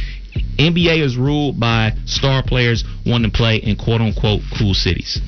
Yeah, the term ring chaser has a negative connotation to it, but let's be clear. If you're not a ring chaser, if you are not pursuing a ring, I question your competitiveness level. We've talked about that. Carmelo Anthony had opportunities to force trades and opportunities to go play for winners. He chose to go to New York to chase money. He got labeled for that. Like, in his defense, though, Carmelo believed he could accomplish both. Carmelo believed that he was a good enough player to feel that way. Yeah, he thought he could make his money and trade a winner in the East. Yeah, and team up with Amari Stoudemire. That's what his thought was. Like, well, shoot, he was going to go to Cleveland, but he went to New York. I can go to New York and team up with him. Like, LeBron was trying to team up with him, and boom, we got it. Wrong. His knees blew out. So that's why I'm like, but the narrative was that he was going for the money, and that's why I always laugh. We did this topic a while back. I'm like, what do fans really want out of their athletes? Because we get mad if they chase money. And then when they don't chase, we want our athletes to care about winning. And then when our athletes care about winning, like LeBron, and goes to Miami to win rings, or Kevin Durant goes to the Warriors to win rings, those guys are following our rules. We as fans have set the precedent that you need to win championships to be relevant. And if you don't win championships, you're not relevant. Kevin Durant was starting to panic. He spent 9 years with the Oklahoma City Thunder. Right. He's not new to the league, folks. Like, he's over a decade in. Like, he's closer to retirement. Year 14. Yeah. Like, we act like Kevin Durant's new to the scene. He's actually closer to the back end of his career than he is the beginning. He gave 9 years to the Thunder before initially leaving and going to the Warriors. And that's why I wasn't mad that he left the Thunder. I was annoyed that he went to the Warriors per se, but that's a conversation for later. But these guys feel the pressure. They panic. LeBron was feeling the pressure. He was the chosen one. He was he was already the face of the NBA without winning a title, but he was feeling the pressure of having to win a title. That's why he went to Miami. You, the fans, forced him to Miami because we said you had to win. And I promise you, folks, Michael Jordan would have chased rings. If the give the Bulls credit, they did that. Now, someone brought up a good point. Where did Schroeder's thing go? Schroeder said the Cavs did try. They did try. Go read the stories. They tried to make trades, but LeBron was holding them hostage. Okay, LeBron intervened and was trying to make decisions. Bad ownership lets the player try to make decisions.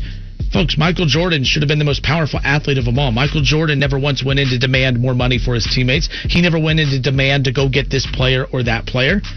Like, you watch that documentary. He had no idea they were getting Dennis Rodman. He found out with the rest of his teammates that they got Dennis Rodman. They didn't include him in that decision-making. So, although LeBron, you could sit there and say, well, he tries to meddle too much. Well, you meddle if your company lets you. If my bosses let me make bad decisions, it's on me for making bad decisions, but it's on them ultimately, too, for letting me make bad decisions. So that's kind of how it is there. It still falls on Cavs ownership if LeBron is making bad decisions.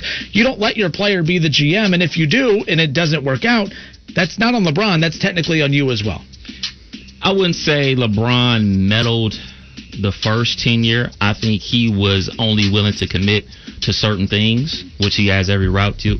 But the second time, he definitely meddled. I mean, we saw that the big contract that Tristan got, the contract that J.R. Smith got, he was able to, get them to trade Wiggins, for Kevin Love, and all that meddling turned into a championship, so it was all worth it. LeBron recruits players. Jordan never did that. What are you talking about? For one, the Bulls had their core in place for 2 different dynasties. Like, I don't understand that. And by the way, and Chris, you're wrong. You're dead wrong. Let's be clear here. There's social media now. Everything gets out now. Back then, if a pigeon didn't drop it on your front doorstep, did it even happen? You don't know. You don't know what happened behind closed doors as far as that goes. That's the music cueing me to shut up, and we got to get moving. But I love the NBA discussion. You know, in the past, we haven't been able to have NBA discussions, but people are they're jumping in on the NBA conversation. I like it. It's a different time now. The NBA sucks. What? The association is great, man. The association's fine. The association is great. And people that say that, you're missing out. You're totally missing out on a lot of great basketball. You can love the era that you fell in love with the game of basketball and fall in love with, Michael Jordan, Magic Johnson, Isaiah Thomas, all the players from that late 80s, early 90s and everything like that. That's my era too. I love it too. And you can fall in love with the guys from the 70s. That's great. But you are truly missing out on the association, the actual games. Now, I can go with you there, all right, man, the drama, the NBA drama, because that is a soap opera all onto itself. But, just watch the games. These dudes can play, man. These dudes, you're missing out on Jason Tatum, Donovan Mitchell, Trae Young. It's a lot of great young basketball players that, since you my era was better, you're missing out on. Because guess what? It's a lot of other kids that's watching it, having fun, enjoying the game. Now, he said, Justin, you said Jordan didn't have to recruit players. Jordan didn't have to. Jordan never felt that he had to go force the ownership to make a decision to bring. When the Bulls figured it out, let's be clear too. When LeBron wants a player, the Cavs peed down their leg and they tried to get him that player the second go round. Okay, he made bad GM whatever. They got a championship, so I can't say it was any bad moves. The Bulls were they changed coaches, and MJ was furious. Now ended up being and look, the management was right. They changed to Phil Jackson. But people act like that Michael Jordan knew what was best. Michael Jordan wanted to stay with Collins. Had they done what Michael Jordan wanted, he probably doesn't win 6 rings. He wins less rings. This is also a fact. Most great basketball players make terrible GMs and make terrible coaches. Yeah, look at what MJ's doing now. The Jerry West thing, that's an anomaly. Jerry West is a Hall of Fame basketball player, Hall of Fame general manager too. But Pat Riley was an average basketball player when he was in Kentucky, turned into a great NBA coach. Phil Jackson, average basketball player, turns into a great coach. It takes... To be fair, Phil Jackson, he just didn't have a good enough posse to help him learn how to be a GM. So, Rick Carlisle, a role player in the NBA. He's one of the best coaches in the league. Jerry Sloan, R.I.P. He was a role player when he was in the NBA. One of the best coaches of all time. Lenny Wilkins, he won a championship, but he was a role player on those teams. But he was one of the winningest coaches of all time. When you're a super great player and everything like that, you can't convey to the average player what to do, because instinctually you can just do it because you're that good. You can't convey that. So it takes a special person to convey things and communicate very well, especially the new generation. And people that are missing out on basketball now, you're truly missing out on some great basketball, just looking down on the generation oh man, they can't do this, they can't do that. Well, look at the things that they can do and be entertained, man. They're here providing entertainment, especially in a pandemic. I don't even know what our title is. It's NBA. It's very generic and basic. It's NBA. I love the association. I do, too. I'm a big fan of it. Eric Pugh, who I believe Eric and I do not agree hardly on anything, but we found our middle ground here. It looks like him and I are on the same page when it comes to the NBA. Eric says Jordan had the best coach ever and one of the best rosters of all time, several Hall of Famers. He didn't need to recruit, and nor would LeBron with Pippen and Rodman and Kerr. And Eric, you're right. I guess that was my point. I'm not taking a shot at MJ or anything like that. I'm saying, hey, good for Michael Jordan.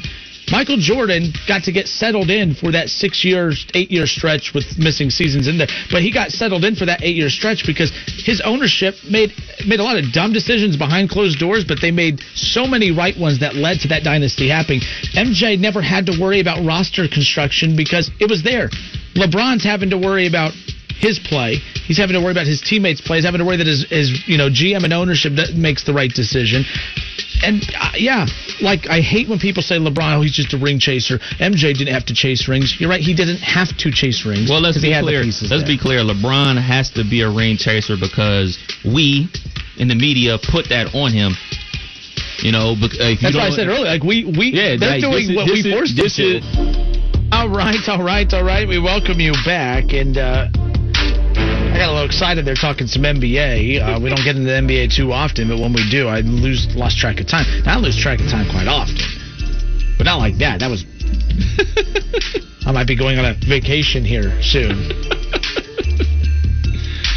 So I'm getting some heat for my list. Of course, everyone likes you, so your list. I mean, you could have Scalabrini 1 through 10. Everyone's like, "Oh, that's a great list, Kev. That's a great point." Look, and he ain't even in the league anymore.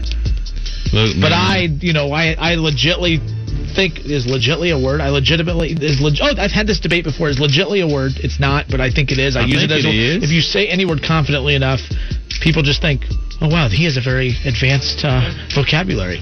So, I think legitly you said? Is it legitly or legitimately? Legitimately is definitely a word. Are you definitely sure? 100%. Is that legitly? When you say it doesn't sound like a word. Oh, man. All right. Keith said, that was a great conversation. And, yeah, Justin, your list is so-so. Oh, yeah, Keith? Well, it's okay. I've been trying to get better at, when people disagree with me, just say, you know what, Keith, I respect your... Hold on. I just thought about something. What did you think about, Kev? You raked me over the coals about Luka. So not only do you have Luka and his counterpart, Trae Young, in your top 10. Damn right. They're the same player. Better than Dame? Get out of here, bruh. Get out of here, man. Get out of here. You would take Dame over both of them? Yes. Like right now, today. Yep. Now, in the future, Luka's going to be better. But today. Like future as in when the season tips off in 2 weeks? Future, I agree with you. In the future, all right, man, 3-4 years from now. 3-4 years from now? Yeah. What has Dame Lillard done in his last 3 or 4 years at all? What are you talking about? Last I checked. What are you talking about? So let's make sure. Everybody knows this. My hands look like his, little lighter, but look like his. No rings. Whenever we talk about a player that I prefer over a player he doesn't, he always goes to the ring card. But then when I bring up the fact that James Harden doesn't have rings and chokes in the playoffs, he does all these cool moves and he travels and he hits a whole bunch of threes better than everybody in the league. Why isn't it the same? Why isn't it the same? James Harden ain't got no rings. James Harden got MVP. Okay. And what else he got? That still is what separates him from Dame Lillard automatically. And according to you, the MVP doesn't mean anything. No, it's the most interesting player in the NBA is what it should be called. But he does have an MVP. And if Dame did have an MVP, you would not be letting me get away with disrespecting the most interesting player award. I value the MVP award. You don't. No, you value it for the first time it happens for a player. After that, it's like... I value it for their entire career. There's no way that a player with the numbers that they have when they win an MVP gets better even years after that. Their numbers are better than the year they won the MVP, and somehow they're trash. That doesn't make any sense. That doesn't mean a different player can't have a better season. No. How is that no? Because that's not... James Harden is better now than what he was when he won the MVP, and now he's out of people's top 10. So it's one thing to say, okay, another player had a better season. Yes, but you're trying to convince me that there are... No, I'm saying it's one thing for you to say that, but then to turn around and not have him in your top 10 as if there's just 9 other players better than James Harden is laughable. The fact that you have Trae Young in your top 10 is laughable.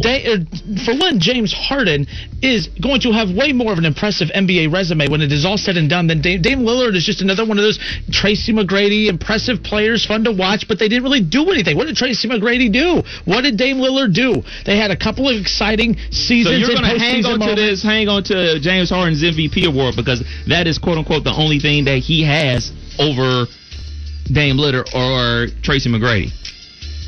He doesn't have anything else. I think most. So you would take Tracy McGrady and Dame over.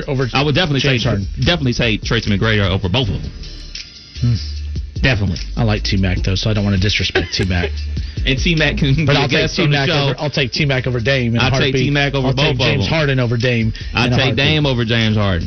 So, Schroeder says he wants to see my list one more time. My list. Don't LeBron James. cover your eyes. It's not what that. LeBron James, Kevin Durant, Anthony Davis, 1, 2, and 3. Real quick, before we jump into Shorty, where was AD on your list before he won the championship?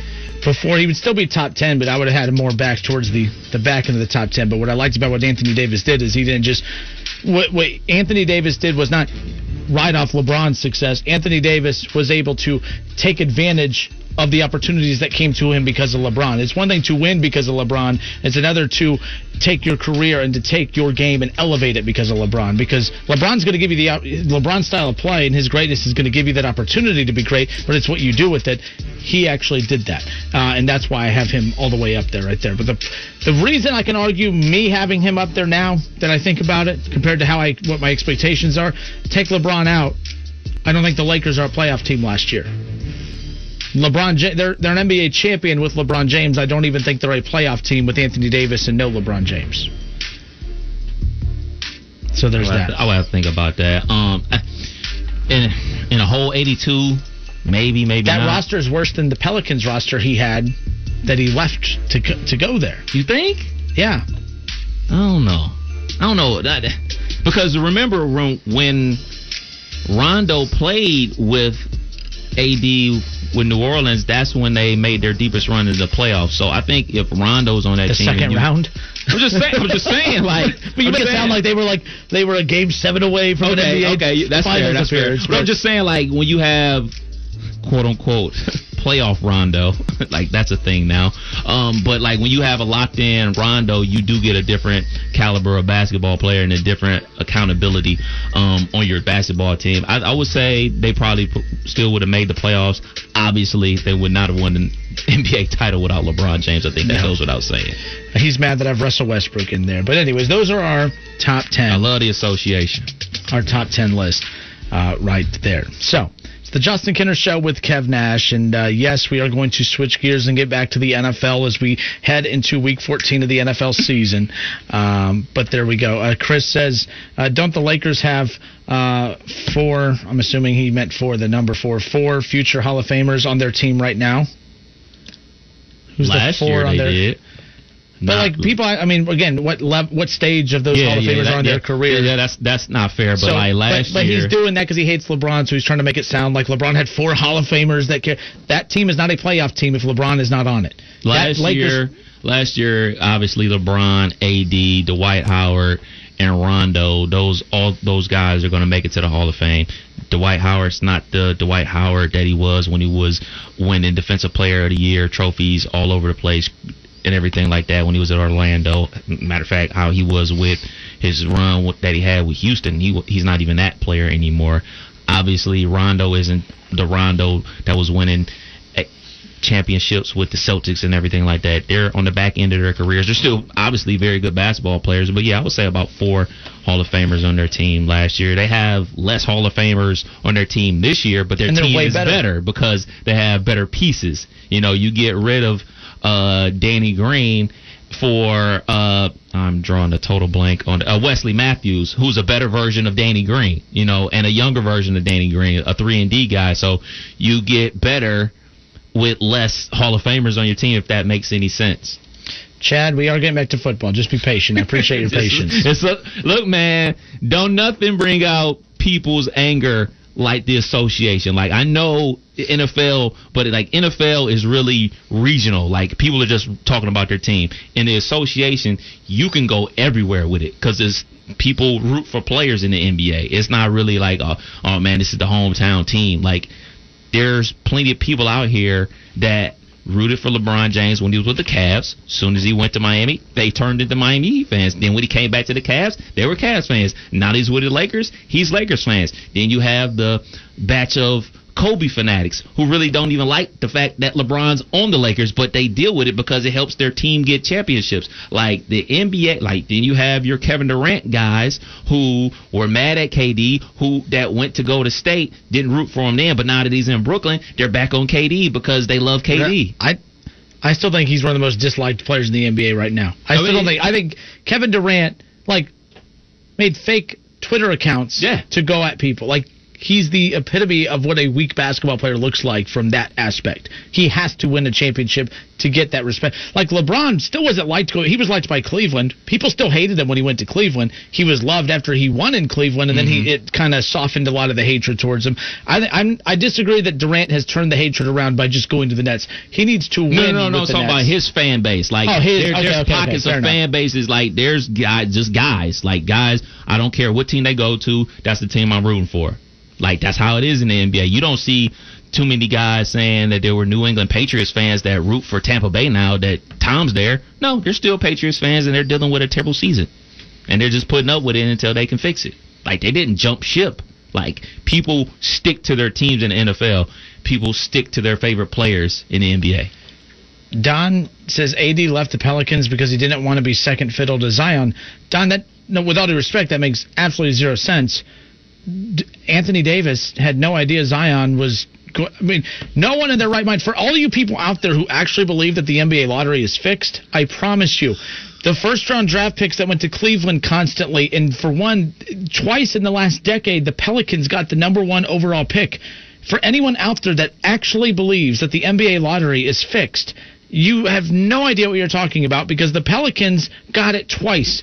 In the same year, the Pelicans got the number 1 overall pick with Zion on the market, with the Lakers and the Knicks available to get that. They had higher odds than the Pelicans of landing that pick, and the Pelicans got it. So for anyone out there that thinks that the NBA draft lottery is rigged, it is not rigged. I promise you that much. Now, to Don's point, Don, when he left, that was as simple as they weren't going to pay him the money he wanted. They weren't going to be able to. They just wasn't going to win there. He didn't want to be there. He had been there long enough. I give him credit. He signed that. After his rookie deal, he'd signed the extension. I like when guys do that. Good for them. They always give a lot. I give the NBA guys credit. They always have their rookie deal. They always sign their extension.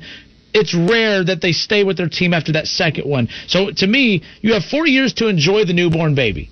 To take him to families' houses, to take him to friends' houses. It's cute, it's fun. But then they get to that age where they're just kind of awkward and goofy, and their teeth are all falling out and gapped, and they're getting pimples all over their face, and they're just not cute anymore. And they're annoying. They're starting to get that BO smell. It's just like, okay, you were cuter when you were a baby, or get away. When you're 18, I'll be at your graduation party. I'll talk to you then. Leave me alone. That's where they're at. So the NBA has a very important stage after their rookie contract where they have to show that they are committed to that player to win championships. And that's why usually it doesn't work. A lot of times the divorces in the NBA happen because once the I guess if you want to call it the honeymoon stage after the draft happens, you feel like you're well on your way. The exciting, like Zion, he's going to sign his extension here in a few years because he's going to have fun these next couple because there's no pressure. There's no pressure on Zion these next 4 years. Zion just has to be big, strong, exciting, and fun. He's going to sign that extension. Then he's going to feel the pressure to win NBA championships. Then he's going to start taking it a little bit more serious. Then he's going to start to get a little bit more irked because he's going to realize he can't win there because it's just that stars aren't going to come play with him in New Orleans. And then that's when he's going to leave. That's why, look at the biggest players that have left their teams lately, Kev. What was the last player that left their team after their rookie deal? Never. I'm not going to give, I'm normally the player guy on the show, but I'm not going to give them credit for signing those deals. Those are the maximum dollars from the team that they can be on. So what they're normally doing is they're playing out their rookie contract. They sign their extension. That initial extension basically is money to set them up for the rest of their lives. Because you got to think, all right, they're getting their rookie contract, which is fantastic money. They turn them instant millionaires. But then to say, all right, you sign your extension, who just signed an extension? Jason Tatum. He just signed a 5-year, $120 million contract. He's not going to turn that down to say, all right, I'm going to be a free agent and go sign a 4-year extension somewhere else for half the money. So they signed a contract, and if things aren't working out halfway through the contract, you run into, I don't want to be here no more. And then they force their way out. And that's how the NBA works. So I'll give them credit. The third contract that they sign on wherever they decide to go, if they decide to go, quote unquote, chase rings or stick it out with their team, whatever, they have every right, man. That's why it's called free agency, man. You and I have the right to, everybody listen to this show. If they don't like their job that they're at, they can go apply for another job somewhere else and go work somewhere else. And nobody's hopping down their back saying, oh, man, you're just money chasing. Hey, man, like it or not, the NBA is a job. It's their job. Yeah, we watch it as entertainment, but it is their job, so it's twofold. They're doing a job, and they're trying to win championships to be great. So I really don't knock them anymore. I can be perfectly honest. I was super perturbed when LeBron left the Cavs the first time. Eventually, I got over it, and eventually I do see the ways. Look, man, this is just their job, man. They got to do what they got to do. They're human. They're people just like us. No one's telling me where I can and can't work. No one's telling you that either. We're making decisions based on what we think is best for ourselves, and that's what happens when NBA free agents. Matter of fact, not NBA free agents, every free agent in sports. Yeah, and by the way, and Don is saying that AD signed his contract after they drafted Zion. My point, Don, is that he had already made up his mind that he was leaving. It was a sign and trade. Before that, and the thing is, it really wasn't about, like, there was nothing else the Pelicans could have done to prove to him that they were going to win. For one, they were about to blow up the roster to begin with. They were about to reset. Keep in mind that they were about to rebuild again. Anthony Davis wasn't going to stick around. There wasn't a move that they could have made to make them instant contenders. They got some good guys together. You know, they went out and got Boogie Cousins. They had Rajon Rondo. I actually really did like that roster. Yeah, that roster was good. That was that playoff team that you talked about that went to the second round. That's the furthest he had made it to the playoffs up into this past season with the Lakers. So, with that in mind, you know, at that point, he felt like, oh, man, we should be adding to this roster, not taking away from it. Then they lose Rajon Rondo. Boogie Cousins goes down, and he's out. And then there he is facing the, this losing. He's injured. He comes back. He's healthy. They don't even let him play. They're forcing him to sit out because they were tanking that year, so he was irritated. So he had made up his mind that he was ready to leave a long time ago. So Don, yes, I guess you were right on that aspect. My bad on that. He was technically there when Zion was there, but he had agreed to leave and move on. He wasn't wanting to rebuild. He's 7 or 8 years into the league. Right. He's closer to the back end than he is the beginning. I have no problem with that. And I think it's going to work out for both teams. I mean, they traded AD to get Brandon Ingram. Brandon Ingram was a first-time All-Star this year, a 20-point scorer in the NBA. Obviously, they got Zion. They just traded Drew Holiday and got a whole bunch of draft picks. Obviously, they got Zoe as well. So I think it's going to work out for both parties involved. I think that the Lakers, obviously, it worked out for them. They won a championship this year and in contention to win another one this year. Pelicans are just looking to be around that 4 or 5 seed. And if they make a 4 or 5 seed in the NBA playoffs this year, I say it's a win-win because nobody's looking at the Pelicans to win an NBA championship anytime soon.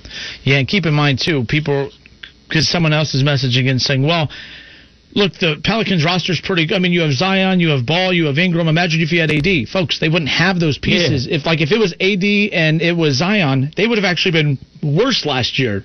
Right. Like, Anthony Davis and Zion would not have been good with no good guards around them. Right. They had nothing. Last year's Zion team was good because you had a good solid point guard in Ball and Drew Holiday, and then Ingram, of course, had that breakout year.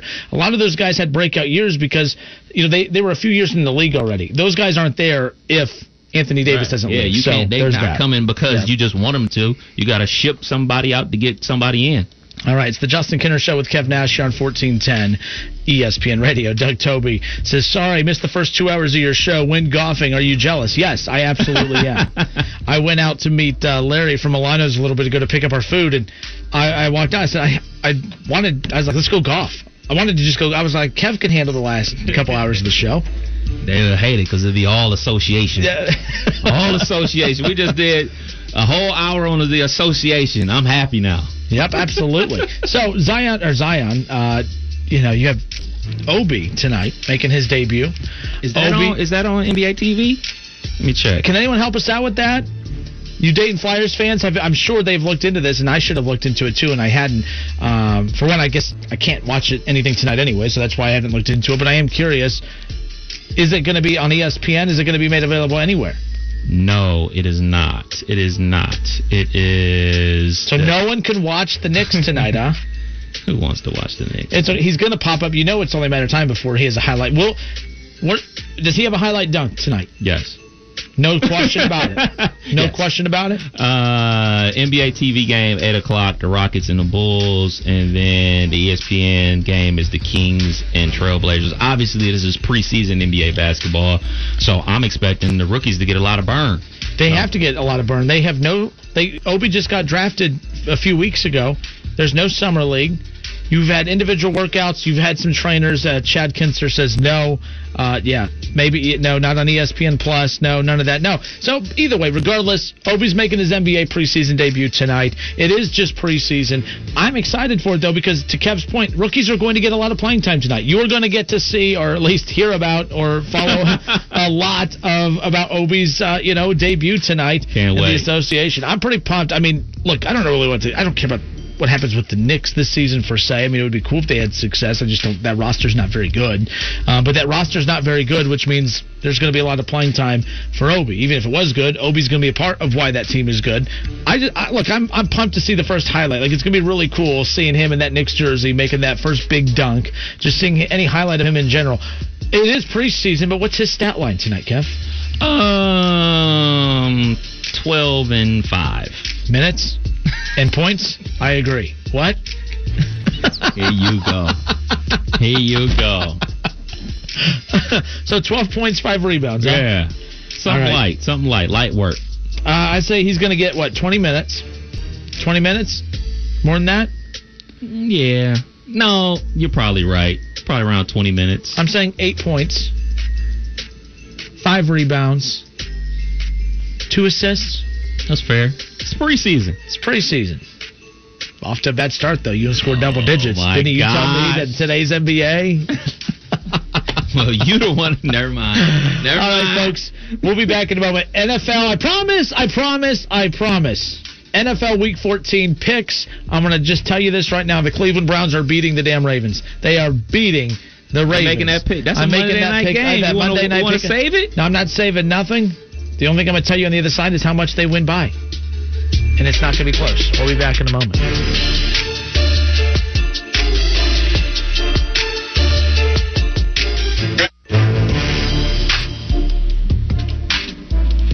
All right, Week 14 of the National Football League. Well, technically, officially kicked off last night. The Rams 24-3 over the New England Patriots, and the Rams are now 9-4, 5-1. And for a while, it was like trying to figure out who was your odds-on favorite to represent the NFC come Super Bowl time. But that division's interesting. We're so focused on the Seahawks. The Niners had a lot of eyes on them coming into the season. The Cardinals were kind of cute for a little bit with what they're doing with Kyler Murray. The Rams look like the hottest team. They're kind of like the Browns of the NFC right now because the Browns and the Rams, they've both just been quietly winning all season while everyone's doubting them, especially the Rams who don't look as flashy as they did. Sean McVay, they had one of the hottest offenses in the league a few years ago, still one of the top offenses now, but they don't have Todd Gurley. They don't have their run game's not as strong. Their wide receivers aren't as good. They don't have Cooks anymore. They've kind of taken a step back, but what they've done is they've got better defensively. Mm-hmm. They're not as explosive offensively, but they're just consistent offensively. The Rams are kind of the Browns of the NFC, where they've just continued to get better each year, and right now they're playing the best football in that division, and you can say outside of the Chiefs, the Browns are close to playing that way right now in the AFC. So don't be surprised to see the difference is the Browns are getting to the Super Bowl. The Rams are getting to the Super Bowl. You think the Rams going to make it? I don't know. I mean, I'm not a big fan of anyone else in the NFC. I mean, sure, the Saints have continued to win. They haven't lost since Week 3. But you still don't know who they are. Right. I mean, people are like, oh, well, it doesn't matter. That's how good they are. They could put anyone in there. I think Drew Brees coming back is going to make them take a step back as he gets reacclimated after coming back after missing that time. Bruised ribs. I mean, come on. Broken ribs. Fun fact. Teddy Bridgewater and Taysom Hill, under them, they've never lost a game. Mm-hmm. That's crazy. But they don't look as good. I'm not impressed. I'm just saying, but you got to give the overall team a lot of credit and coaching staff a lot of credit. You mean to tell me they've lost more games with the Hall of Fame quarterback than 2 backup quarterbacks? Sample size, though. But I mean, the Teddy game, they played 6 without him. He won 6. Mm-hmm. Taysom, they're at 3 now. That's 9 games. No one's lining up. Maybe outside of you to pick Teddy Bridgewater. I'm just saying. Look at who Bridgewater is, though, outside of the Saints offense. That's what I just said. You got to give a lot of credit to the team and the head coach. So that's impressive. I think that's very impressive. I mean, you have one of the best quarterbacks ever to play the game, and the backups haven't lost a game. That's a credit to everybody on that organization. I'm not going to give them credit for that. That's small, because the way you're wording it is as if they're better than him. No, I am better not. Than him. I just said the Hall of Fame quarterback. And the backups have held it down, and they haven't lost a game, giving credit to not only the offense and defense, but the head coach. I'm giving the organization the credit that they deserve. Whatever. You just want me to take a shot at Drew Brees like I was earlier, which I am not. I give Drew Brees a lot of credit. Drew Brees you hope is the every man. time he inhales. And it hurts. I know how you are. never. Drew Brees is the man, even though we don't agree on a lot of other things. He's the man on the football field. The Texans and the Bears. Texans a 1.5 favorite. This was just a dead even line, so the Texans have kind of shifted to be the favorite.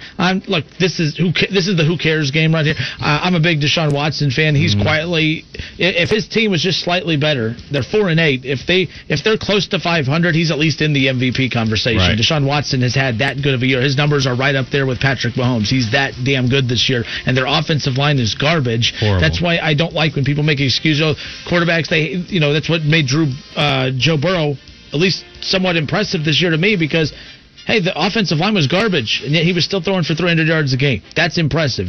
That's for Deshaun Watson, same thing. My biggest criticism about Baker last year, hey, the offensive line's bad, his play declines. Russell Wilson's offensive line's not that great.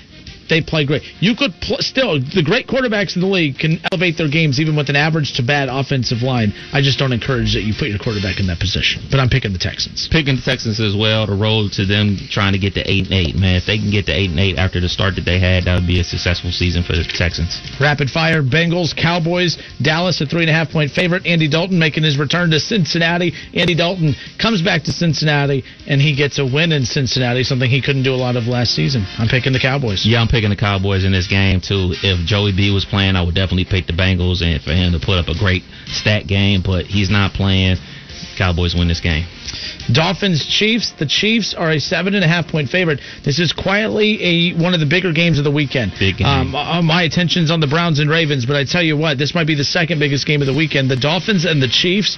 The Dolphins, I'm picking the Dolphins. I think the Dolphins get the upset in this game. Not that they're better than the Chiefs, but I'm picking Tua, and this is going to be Tua's breakout game. Maybe it won't be a huge statistical game, but it's going to be that game that puts him and this Dolphins team on the map, because they're 8-4. They're waiting for that Titans game that the Browns just had last week, and they got everyone's attention. When the Dolphins beat the Chiefs on Sunday, which I predict they do, that'll be the moment where everyone's like, okay, the Dolphins are someone to fear come playoff time. Now, obviously, I make my bread at saying I'm not that guy, but I'm not that guy to be rooting for other teams. But I'm rooting for the Dolphins because I need Kansas City to get another loss so my Pittsburgh Steelers can have some more wiggle room here. I am rooting for Miami, but I think the champs are going to win. Cardinals trying to keep their head above water. They hit the road, take on the Giants. The Cardinals are a 3-point favorite. Back-to-back underdogs I'm picking here. The Giants are playing some of the best football right now out there, as crazy as it sounds. All of a sudden, the NFC East is pretty impressive. I'm picking the Giants over the Cardinals if Daniel Jones plays. I haven't heard an update on if he's playing or not. I'm assuming he's healthy. I'm picking the Giants, bottom line, if Daniel Jones is healthy. I'm also going with the Giants strictly because of the defense. The defense has been playing lights out. Julius Peppers. Wow. I said Julius Peppers. Peppers from Michigan. He's been balling. He's been playing like he's back at Michigan. So kudos to him, man. So I'm going with the Giants. Well, yeah, and hopefully he doesn't pull a Michigan and lose. So the Vikings are on the road. They're at the Buccaneers. Tampa Bay is a 6.5-point favorite. This is a must-win for the Buccaneers. No, it's not like they'll be eliminated from playoff contention, but from a morale perspective, they desperately need this win. If they lose this, the wheels will fall off, and they desperately need this win. I'm picking the Buccaneers, but I wouldn't be surprised to see the Vikings get the W. I'm going with the Buccaneers because they need it more. I mean, shoot, Minnesota needs it as well, but I think that Tom Brady is like, look, man, I came here to win a Super Bowl and don't make the playoffs in my first year. That can't happen, so I'm going with Tampa Bay. But if they don't win this game, they're not making the playoffs. Broncos, Panthers, Carolina, a 3-point favorite, both 4-8. I mean, this is I don't know who to go with. I guess Carolina, and there's really no analysis with it. I'm just picking Carolina because they're the home team. This is a game I have zero cares about. Likewise, go with the home team. All right, on to the next one. The Titans reeling a little bit after that loss to the Browns last week. They did play a much better second half. I think they pick up where they left off and take that momentum here. I don't think they liked getting shellacked last week. I think they need to not just win this game, but they need to come out and kind of get back to what was working for them to start. They know who they are. They know they don't have a great pass rush. The defense isn't their strong point, but the run game is. Ryan Tannehill, he's going to have a big game. The Titans beat the Jaguars. Bounce back game for the Titans. Colts Raiders. Raiders are a 3-point underdog. The Raiders, they should be 6-6. The Jets handed them that game last week. They have struggled as of late. I'm picking the Colts. This is a playoff game. Both teams are desperate. The Colts are holding on for dear life to that 7th spot in the current playoff race right now. The Raiders, they're looking to get back to that spot. I'm picking the Colts in this. They're just playing better overall football right now. Going with the Raiders. Going with the Vegas Raiders. I think they're going to pull off the upset and try to get into that playoff spot.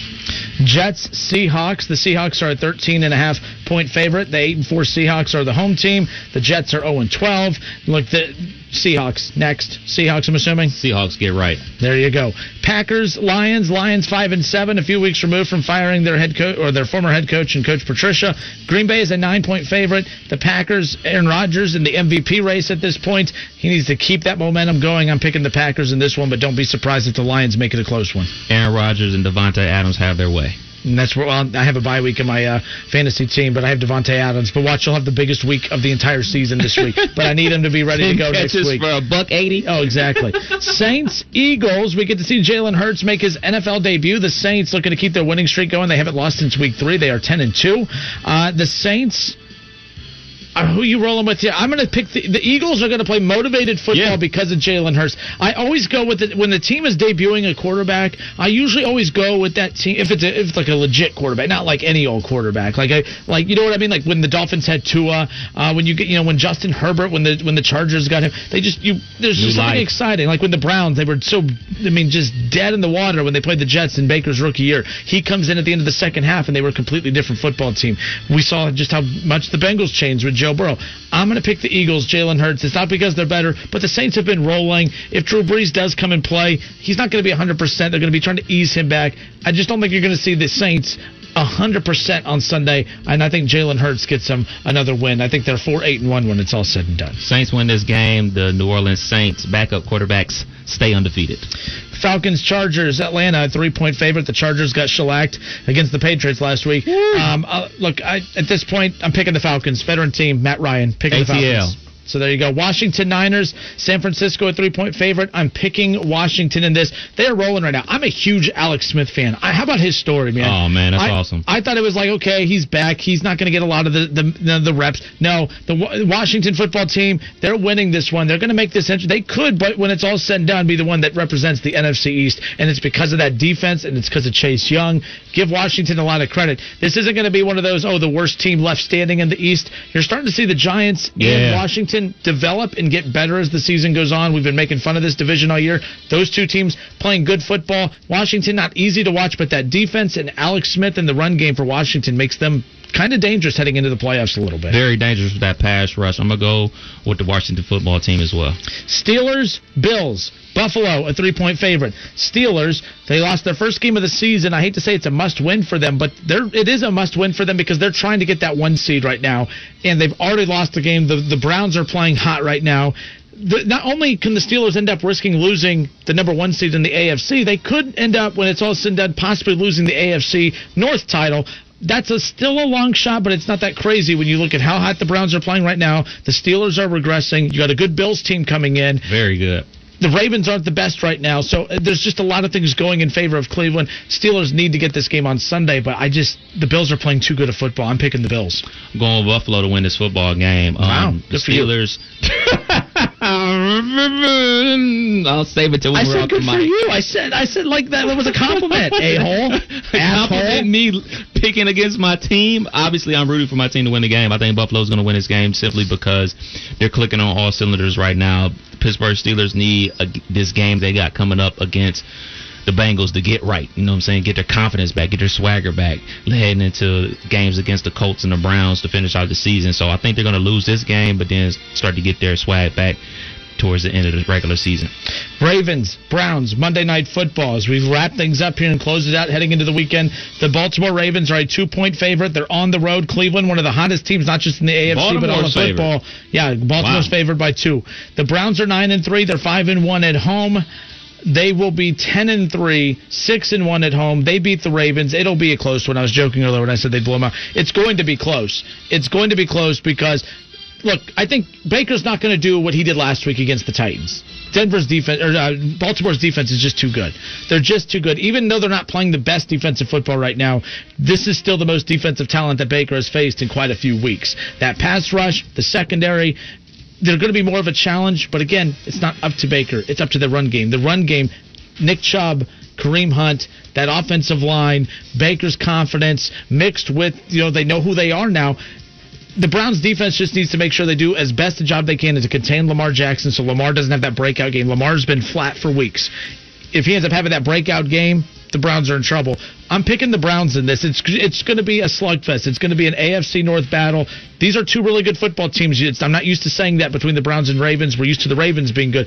Two really good football teams, but the Browns, they're getting this one. This is going to be their staple win of the season coming up, 10-3. Get your popcorn ready. 24-21, Browns win this game. 24-21? Yep. I'm going to go 27-20. Browns win this one. Get your popcorn. It's going to be exciting. It's a great weekend of football. 27-28, 28-27, don't matter. It don't matter as long as the Browns win. The Browns are winning coming Sunday or Monday night. So there you go. All right, folks, have a great night. Keep checking out the Facebook page. We'll have an update as far as what time we're going to be out at Timothy's Bar and Grill tomorrow for the Dayton Flyers pregame. It was supposed to be a noon tip-off. Now it's a 3 p.m. tip-off. Mississippi State Dayton Flyers live from Atlanta. So we're going to be at Timothy's Bar and Grill. Follow me on to go to the Justin Kinner Show Facebook page so you know where to find us tomorrow. On Sunday, we'll be live at Frickers for the Sunday morning tailgate show, live from Frickers on 741 by the Dayton Mall, 11:30 to 1. Have a great weekend, everybody. Go.